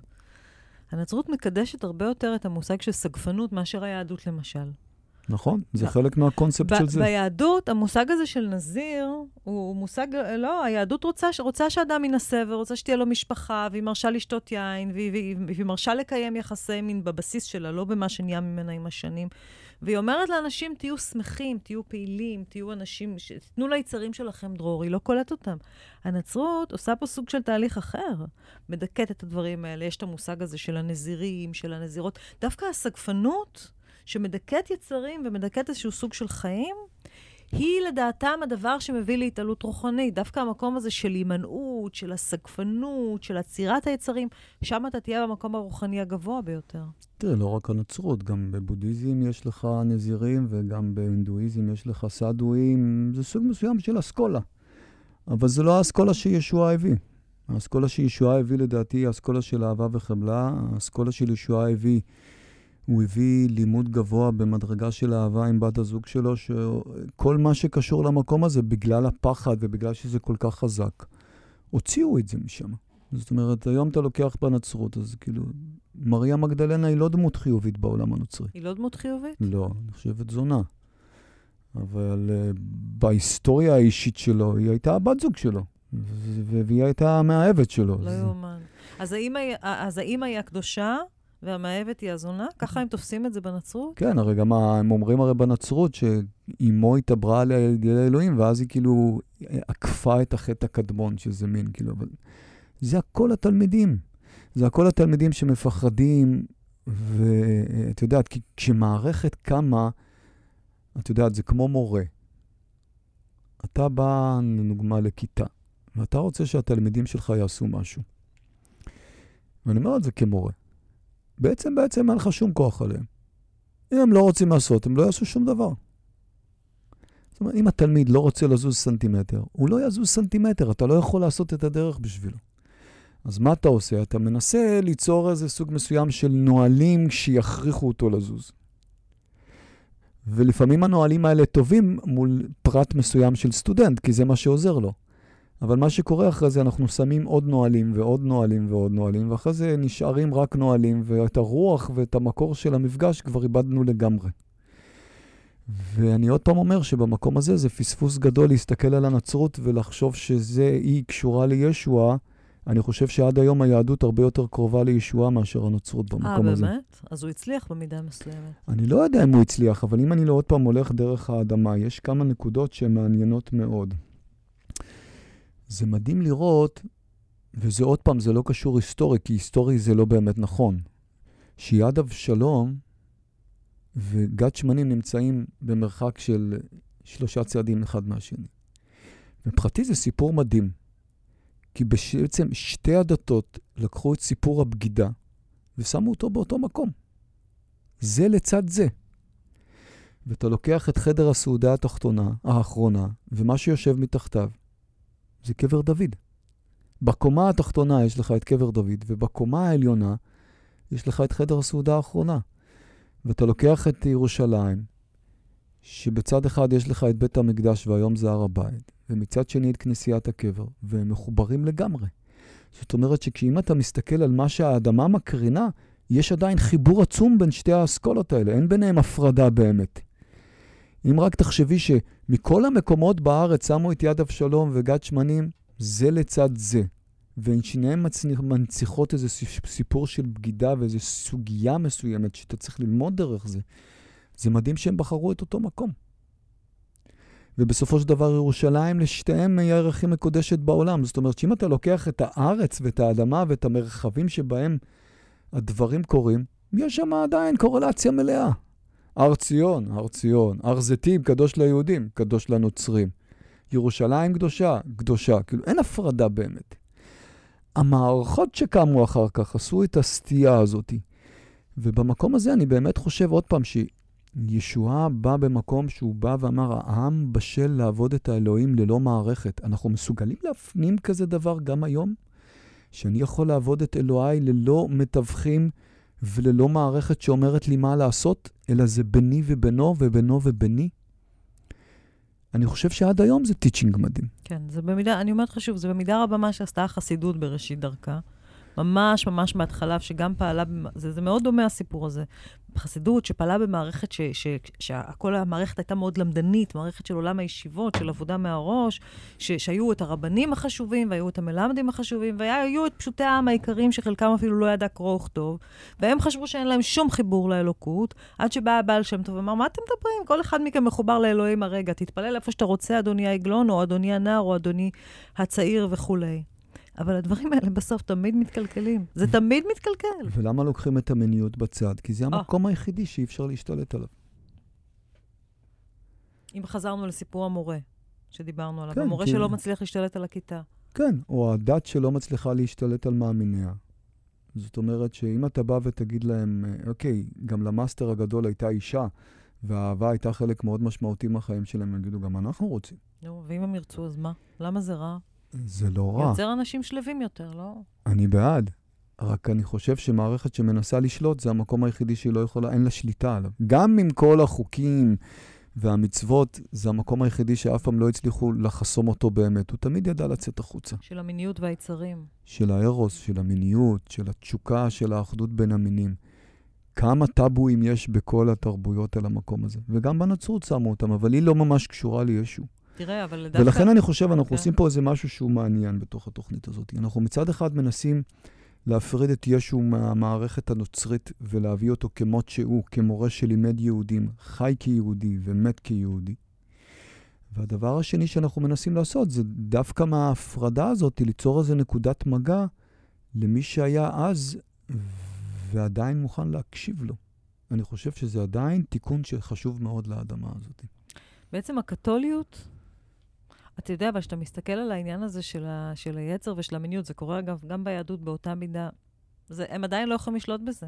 תראה את כל הסיפור הזה שמתפרסם על הכמרים ועל הפדופיליה בתוך העולם הקתולי. לגמרי, בוותיקן, חס וחלילה מה שקורה שם. כל הדברים האלה הם בדיוק התולדה של הכחדת היצר שצריך לזרום, וצריך לתת לו מקום לזרום, והוא הדבר הכי לגיטימי עלי אדמות, וכל מקום שתנסה לדחוק אותו, או שאתה שומע כאן בחברה החרדית על כל מקרה ההתעללות המינית בישיבות ובפנימיות החרדיות, שחוזרים על עצמם שוב ושוב בכל מיני ורסיות, ומה שאתה שומע בדיוק אצל הכמורה הנוצרית, אתה מדכא, אתה לא יכול לדכא את זה, אי אפשר לדכא את זה. זה כנגד הטבע וכנגד רוחו של האדם, ופה אתה מוסיף עוד דבר, הוא בכלל לא היה כזה. הוא גם לא רצה שתהיו כאלה, זה הממסד הפך אותם לכאלה. ולכן אני אומר את זה, וגם אמרתי את זה בתוכנית אל משה. אני חושב שהדרך המופלאה ביותר, זה תמיד לחזור לשורש. ומהשורש לראות איזה אבולוציה אני יכול לעשות. לשורש שלי? לשורש של המורה. כמובן גם לשורש שלי אם אני יכול, אבל אם אני רוצה להתחבר לדמותו של ישוע, או לדמותו של משה, או לדמותו של כל מורה אחר, אז הכי חשוב זה לפגוש את האור שלו. ולראות איך האור שלו נוגע בי היום, ואיך הנגיעה הזאת היא עוזרת להתפתחות שלי היום. איך אני יכול לשתות ולנוק את האור הזה, ואיך זה עוזר לי היום. לא לחפש עשה ואל תעשה. כי רוב המורים הגדולים לא באו מהמקום הזה. רוב המורים הגדולים באו מהמקום, כמו שאת אמרת, ההפך. בואו נתחבר באחדות מלאה אל בורא עולם. הם היו אותנטיים לגמרי. לגמרי אותנטיים. ואני חושב שבמקום הזה, אני בתוך חיי מאוד מחובר לישוע כדמות רוחנית. אני לא יכול להגיד שאני מחובר עליו כמו אל משה בגלל ההיסטוריה האישית שלי, אבל עדיין כאדם שעובד בארץ ישראל, זה עונג עצום בשבילי ללכת למקומות שקשורים אליו. זה עומק עצום בשבילי לנוק מהמקומות האלה. טבחה זה אחד המקומות שאני הכי אוהב בארץ ישראל. ואני גם חושב שהחיבור שלו למריה מגדלנה, יש בו עוד המון דברים שלא יצאו עד החוצה עד הסוף, שיש שם אור גדול. כלומר? כי אני חושב שבאמת מה שישוע אמר, שדרך הלב אתה יכול להגיע לאיזו אחדות גבוהה מאוד עם הבריאה. אוקיי. ויכול להיות שמישהו יכול להרוג אותך בפיזי, אבל רק בפיזי. זה מה שקרה, הרגו אותו בפיזי, אבל רק בפיזי. רק בפיזי. רוחו נשמרה, והוא קם לתחייה במובן. תחשבי איזה מורשת הוא השאיר אחריו. כן, בוא נגיד, שסתו מהמורשת שלו, אבל איזה אימפקט הוא השאיר בהיסטוריה. ואני חושב שלישוע עצמו, בתוך הלימוד שלו, בחיבור שלו עם מריה מגדלנה, היה לו גם חיבור על לימוד של האהבה רוחנית, שאת הלימוד הזה עוד לא הביאו עד הסוף החוץ. למה זה היה צריך להיות דרך חיבור לאישה? אצל משה למשל, שהיה מורה רוחני דגול, אנחנו לא ראינו, זה לא כל כך חזק העניין הזה. גם זה לדעתי הוציאו. אתה חושב? בטוח, אשתו הייתה מדהימה. ציפורה. ציפורה. אבל אני קראתי כל מיני פרשנויות, אומרים שהיא הייתה מתלוננת כי הוא היה פורש ממנה, שמרוב שהוא היה רוחני והוא חשב שהוא צריך להתנזר, הוא פרש ממנה ולא קיים איתה יחסי מין, והיא כעסה על כך מאוד. פרשן תמיד רואה את העולם דרך עיניו שלו. כשאני לוקח את ציפורה, אני חווה אותה כשמנית במדבר. ולא רק זה, אני חושב שלולא הדמות שלה בתוך חייו, הוא לא היה עושה את הדרך שלו. אז מה שאתה בעצם אומר שיש... ולדעתי, את יודעת, כאילו פעם איזו תלמידה אמרה לי, ואני לוקח את זה. לקחתי את זה כזה, היא אמרה לי, אתה מדבר על אחנתון, ואתה מדבר על משה, ואתה מדבר על ישוע. אחנתון, רק נזכיר, הוא פרעה בעצם. פרעה היה קדם למשה. שלדעתי הם מחוברים בקו אחד, כאילו.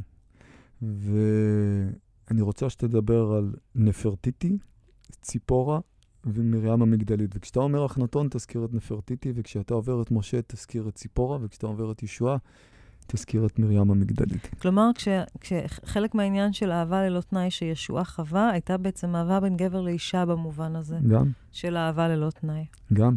אנחנו נחזור לישוע בפרק הבא והאחרון שלנו, ושם יהיה מאוד מעניין לדבר על האיש הזה, שהוא סוג של התגלמות האלוהות באדם. שזה גם איזשהו סמל גדול מאוד של ישוע הביא לעולם. שמואל שאול, תודה רבה. תודה רבה.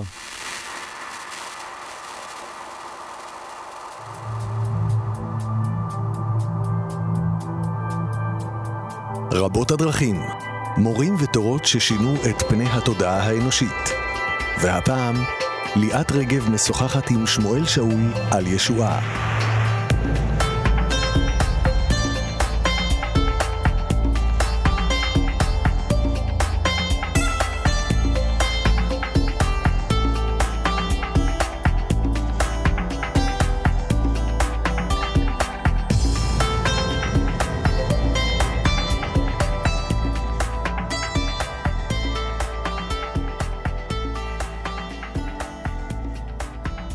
שוב שלום לכם, אנחנו בפרק החמישי והאחרון בסדרה הזו שמביאה את סיפור חייו של ישוע, את האמת שהוא רצה להביא לעולם הזה, את מורשת התודעה והמורשת הרוחנית של ישוע לבני האדם כולם. שלום לך שמואל שאול. שלום וברכה. דיברנו בפרק הראשון על השנים האבודות, על כל אותם שנים בין גיל 12 לבין גיל 29. נכון. שאנחנו לא יודעים מה ישועה שלנו עשה בתקופה הזו. נכון. יש דברים שאנחנו כן יודעים?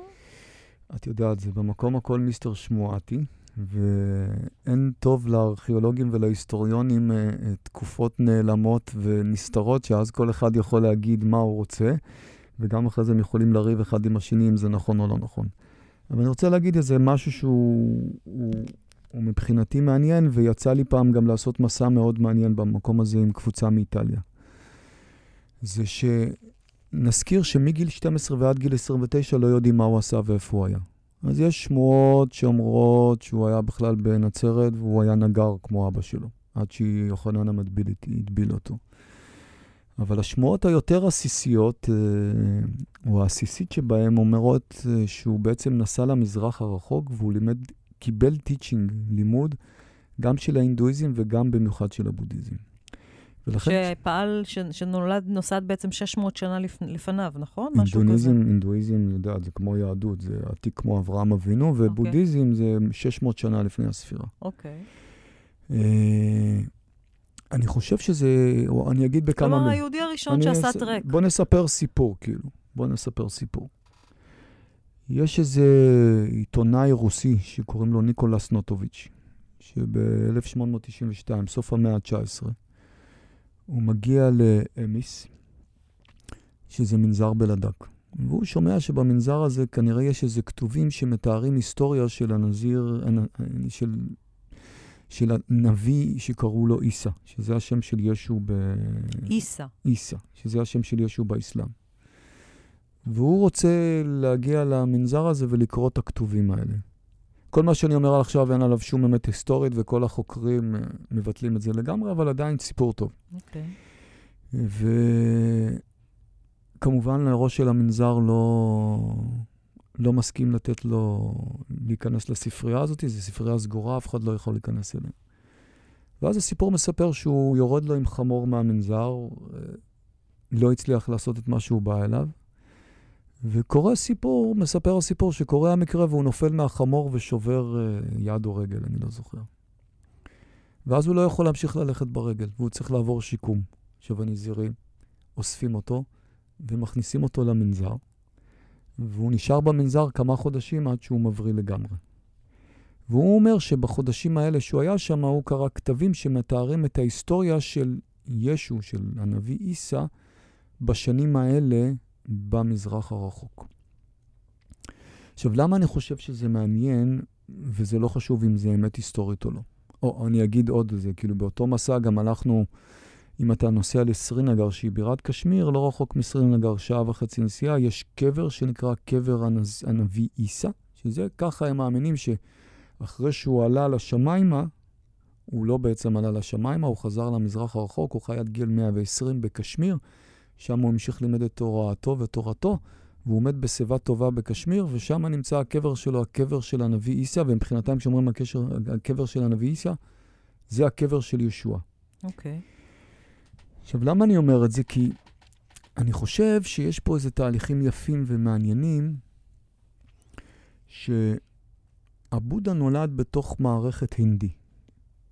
הוא נולד כהינדי, הוא חי כהינדי, והוא גם מת כהינדי. לא היה לו שום רצון להקים מערכת משלו. כמו ישוע, הוא בא נגד הממסד באותה תקופה שלו, ובעצם הציע דברים אחרים לגמרי. הוא הציע את הדרך שהוא קרא לה דרך Eightfold Path, דרך 8 הסעיפים המשולבים זה בזה, למצב של הערה, ובתוך חייו הוא לימד את הלימוד הזה.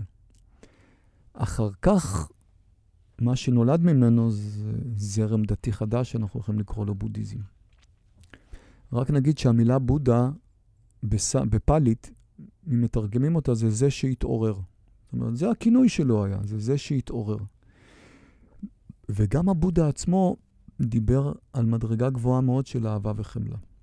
ואם אתה לוקח היום את מיין אסנס של בודהיזם, במיוחד מעיין הבודהיזם, אז המעיין הבודהיזם אומר לך, הלימוד הרוחני הגבוה ביותר זה לפתח תכונות של בודיצ'יטה. זה לפתח תכונות של אדם שליבו מלא ואהבה חמלה ללא תנאי לכל הברואים.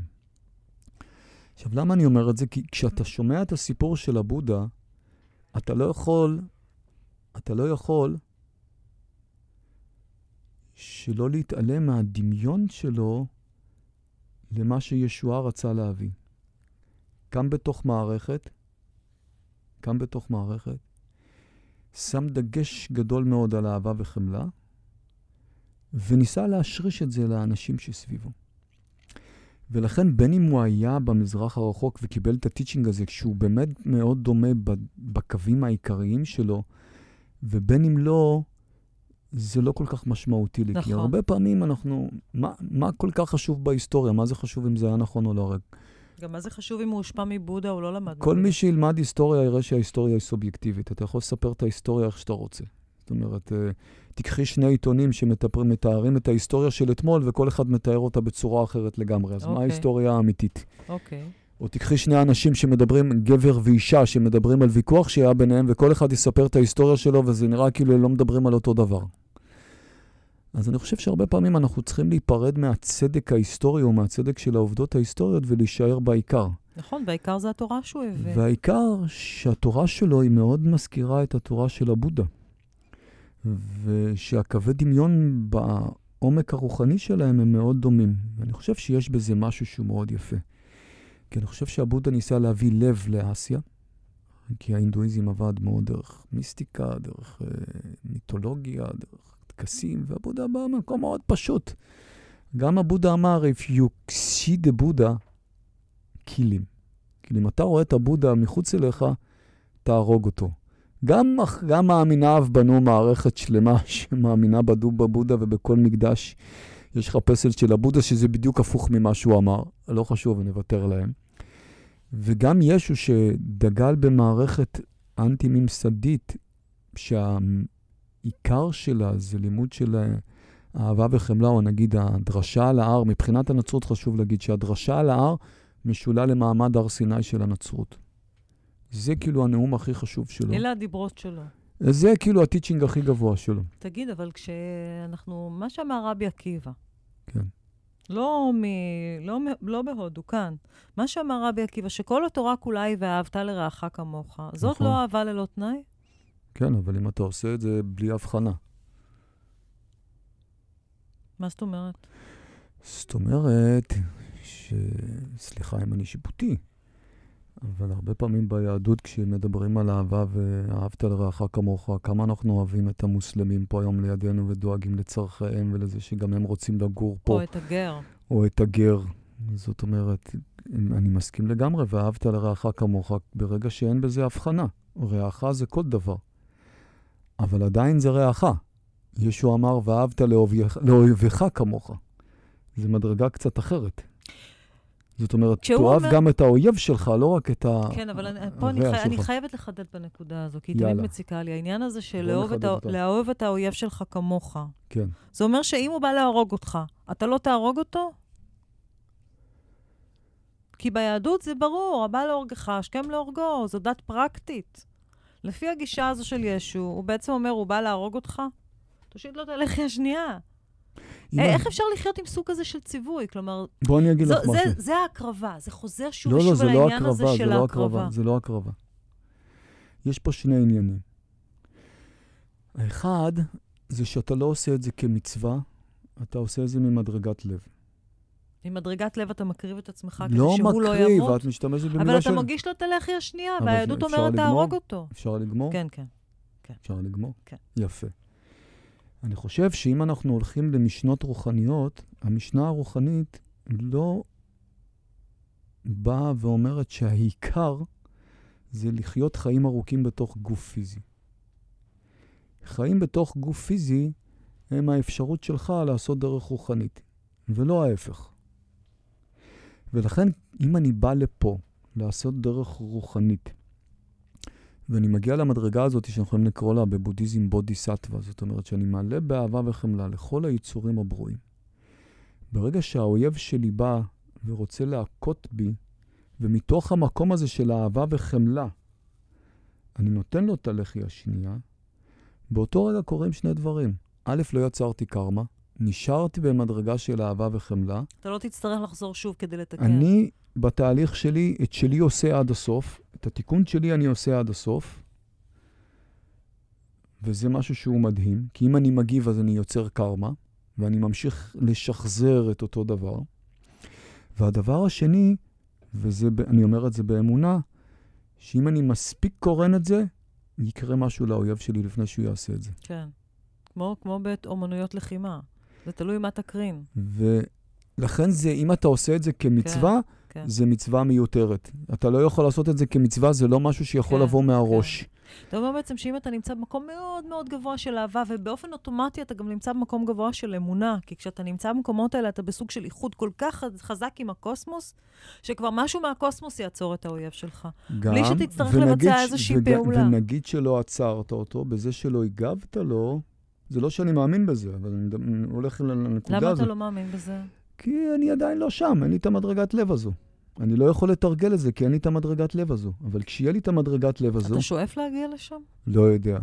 אני שואף להגיע לאהבה וחמלה. כשאני אהיה ברגע הזה, אני אספר לך מה יקרה, אבל זה לא שם, זה עוד לא קרוב. אני רק אומר, שאם אתה במדרגה של אהבה וחמלה בוחר לא להגיב, אתה גם עוזר לריפוי אצל האויב שלך, כי אתה לא יוצר גם אצלו קרמה. כי אם אתה לא יצר את הקרמה, והוא לא חייב לך, כי אתה במדרגה של מחילה לגמרי אליו, אז גם אצלו לא יצר את הקרמה, וגם אצלו השתנה משהו. לכן אני חושב, זה משהו שאני מאמין בו באמונה מלאה, כשאתה במדרגת הלב שם. זה לא יכול לבוא בצורה אמיתית, אם הלב הוא לא במקום הזה.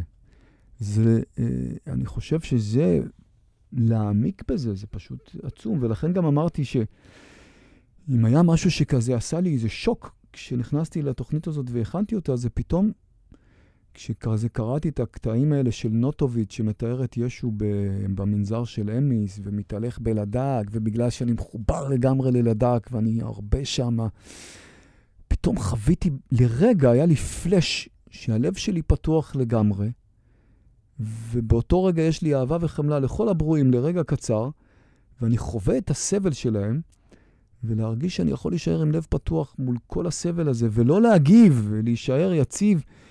וואו, איזה מטלה מטורפת זו, איזו מטלה פשוט מטורפת. אבל אם אני מסכים לעשות את זה לרגע אחד, זה כמו איזה קסם. בשבילי ובשביל העולם כולו, פתאום שום דבר הוא לא פרסונלי. אתה מבין שהאהבה היא לא קשורה למשהו פרסונלי. אתה מפסיק להסתכל על העולם דרך עצמך. מתחולל שם משהו שהוא מאוד גדול. ולכן להוריד את זה לרמה המעשית הזאת של נותנים לך את הלחי, תגיש את השנייה, בפרקטיקה של זה, זה לא נתפס, כי הלב עוד לא שם, אבל כשהלב שם ומבין את העומק של זה, אני חושב שאין דבר גבוה מזה. זה באמת הריפוי האמיתי שיכול להביא משהו לעולם הזה. אני חושבת שכשאתה נמצא במקום הגבוה הזה, אתה גם מבין שגם האוהב הגדול שלך בא ללמד אותך משהו. הוא לא מיותר. הוא לא מיותר. נכון, לדוגמה, האויב הגדול שלך באותו רגע מלמד אותך לראות אם אתה מסוגל להישאר באהבה וחמלה, או שאתה הולך ישר אתה לא יכול להרוג, אם אין בך את ה...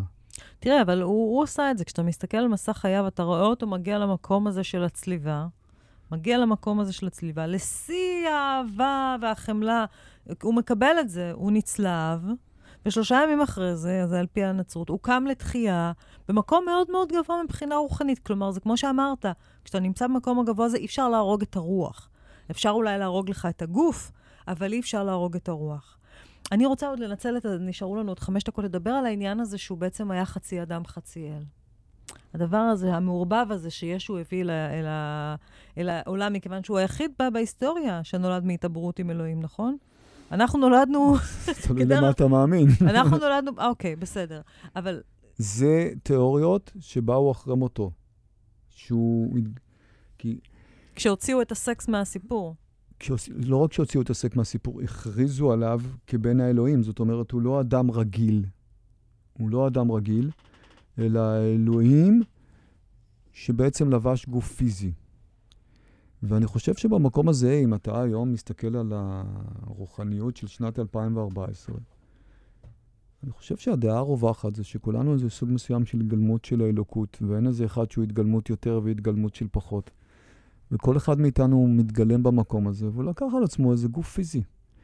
ולכן אני לא מרגיש שיש פה איזה משהו שהוא מרעיש, אלא ההרעשה בזה זה ההפרדה שלו מהעם. זאת אומרת, ישו הוא לא בן אדם רגיל. ואתה לא מקבל את זה? אני לא חושב שזה משהו הרגיש שהוא חווה, וזה משהו שהוא ניסה להביא. לא, אני קראתי עוד פרשנות לכך. הפרשנות הנוספת שאני קראתי זה שבעצם, גם במהות שלו, הוא ניסה להגיד לכולם שאתם יכולים להיות בני האלוהים בעצמכם. אתם יכולים להיות האלוהים בעצמכם. זה מה שאמרנו על התפילה ועל הדרך שהוא מציע, בוודאי. כן, אבל גם העובדה שהם בנו אותו ככזה, זה חלק מהרעיון בעצם, של להגיד שאתה, שמואל, אתה יכול להיות אלוהים, כמו שישוע היה אלוהים. אתה לא צריך להיות מסעד, אתה יכול להיות האלוהים, אתה תהיה במקום הזה של החמלה והאהבה ללא תנאי, אתה תעשה ניסים, כמו שעשה אלוהים וכמו שעושה ישוע. לגמרי, אבל אני עוד פעם ואני אומר, אנחנו חיים בתרבות של תדמיות. בוא נוריד את התדמיות ואת הכותרות ונתעסק במה שקורה. כשיש אדם שהוא קורן אור, אז הוא לא צריך להגיד שום דבר, והוא לא צריך להצעיר שום דבר, וגם אם הוא מצעיר, לא צריך להיבעל מזה. וכשבן אדם לא קורן אור, אז מה זה חשוב מה הוא אומר? ואני מתחיל בחוויה הכי יומיומית, כשמישהו אומר לך, אני אוהב אותך. אם הוא אומר לך, הוא אוהב אותך, ואתה באמת מרגיש שהוא אוהב אותך, אז המילים האלה זה רק איזה סוג מסוים של כיף לשמוע, כי בכל מקרה אתה חווה את האהבה הזאת.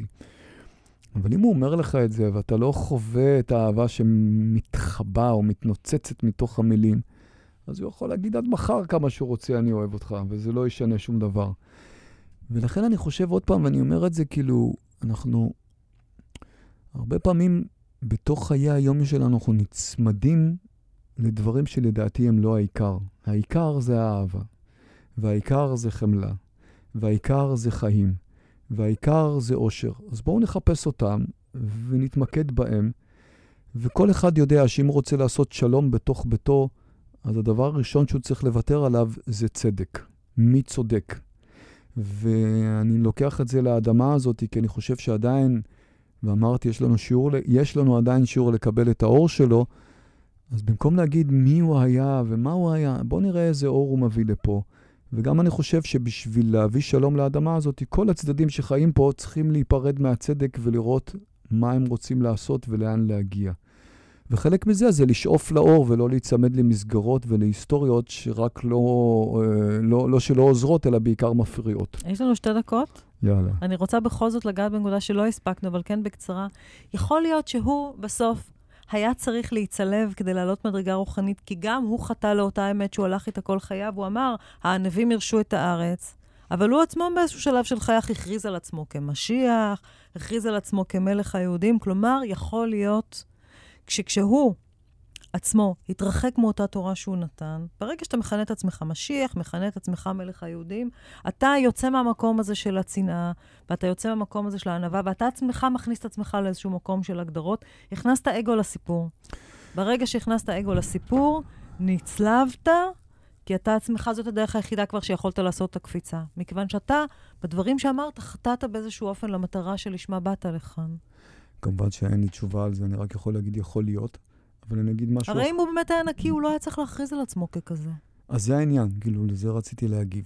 אני מדבר על זה, על עצמי, נגיד, כי אני מורה, 20 שנה מורה, וזה מקום מאוד בעייתי. למה אני מתכוון?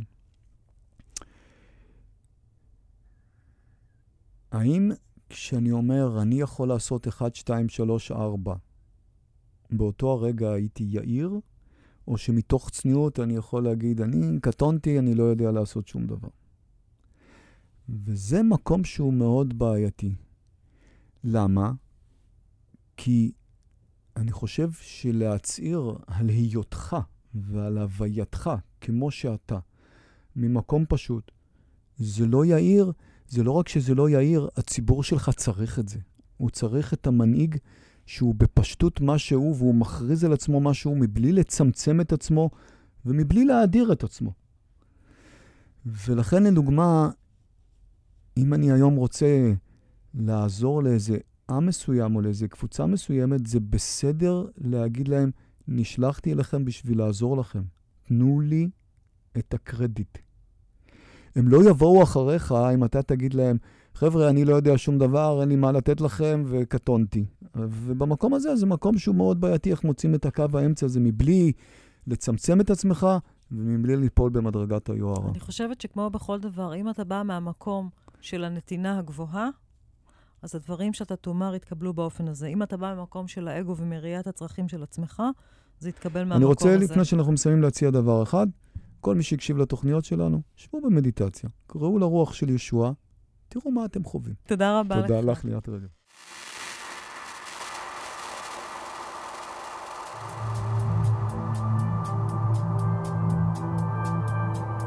רבות הדרכים, מורים ותורות ששינו את פני התודעה האנושית.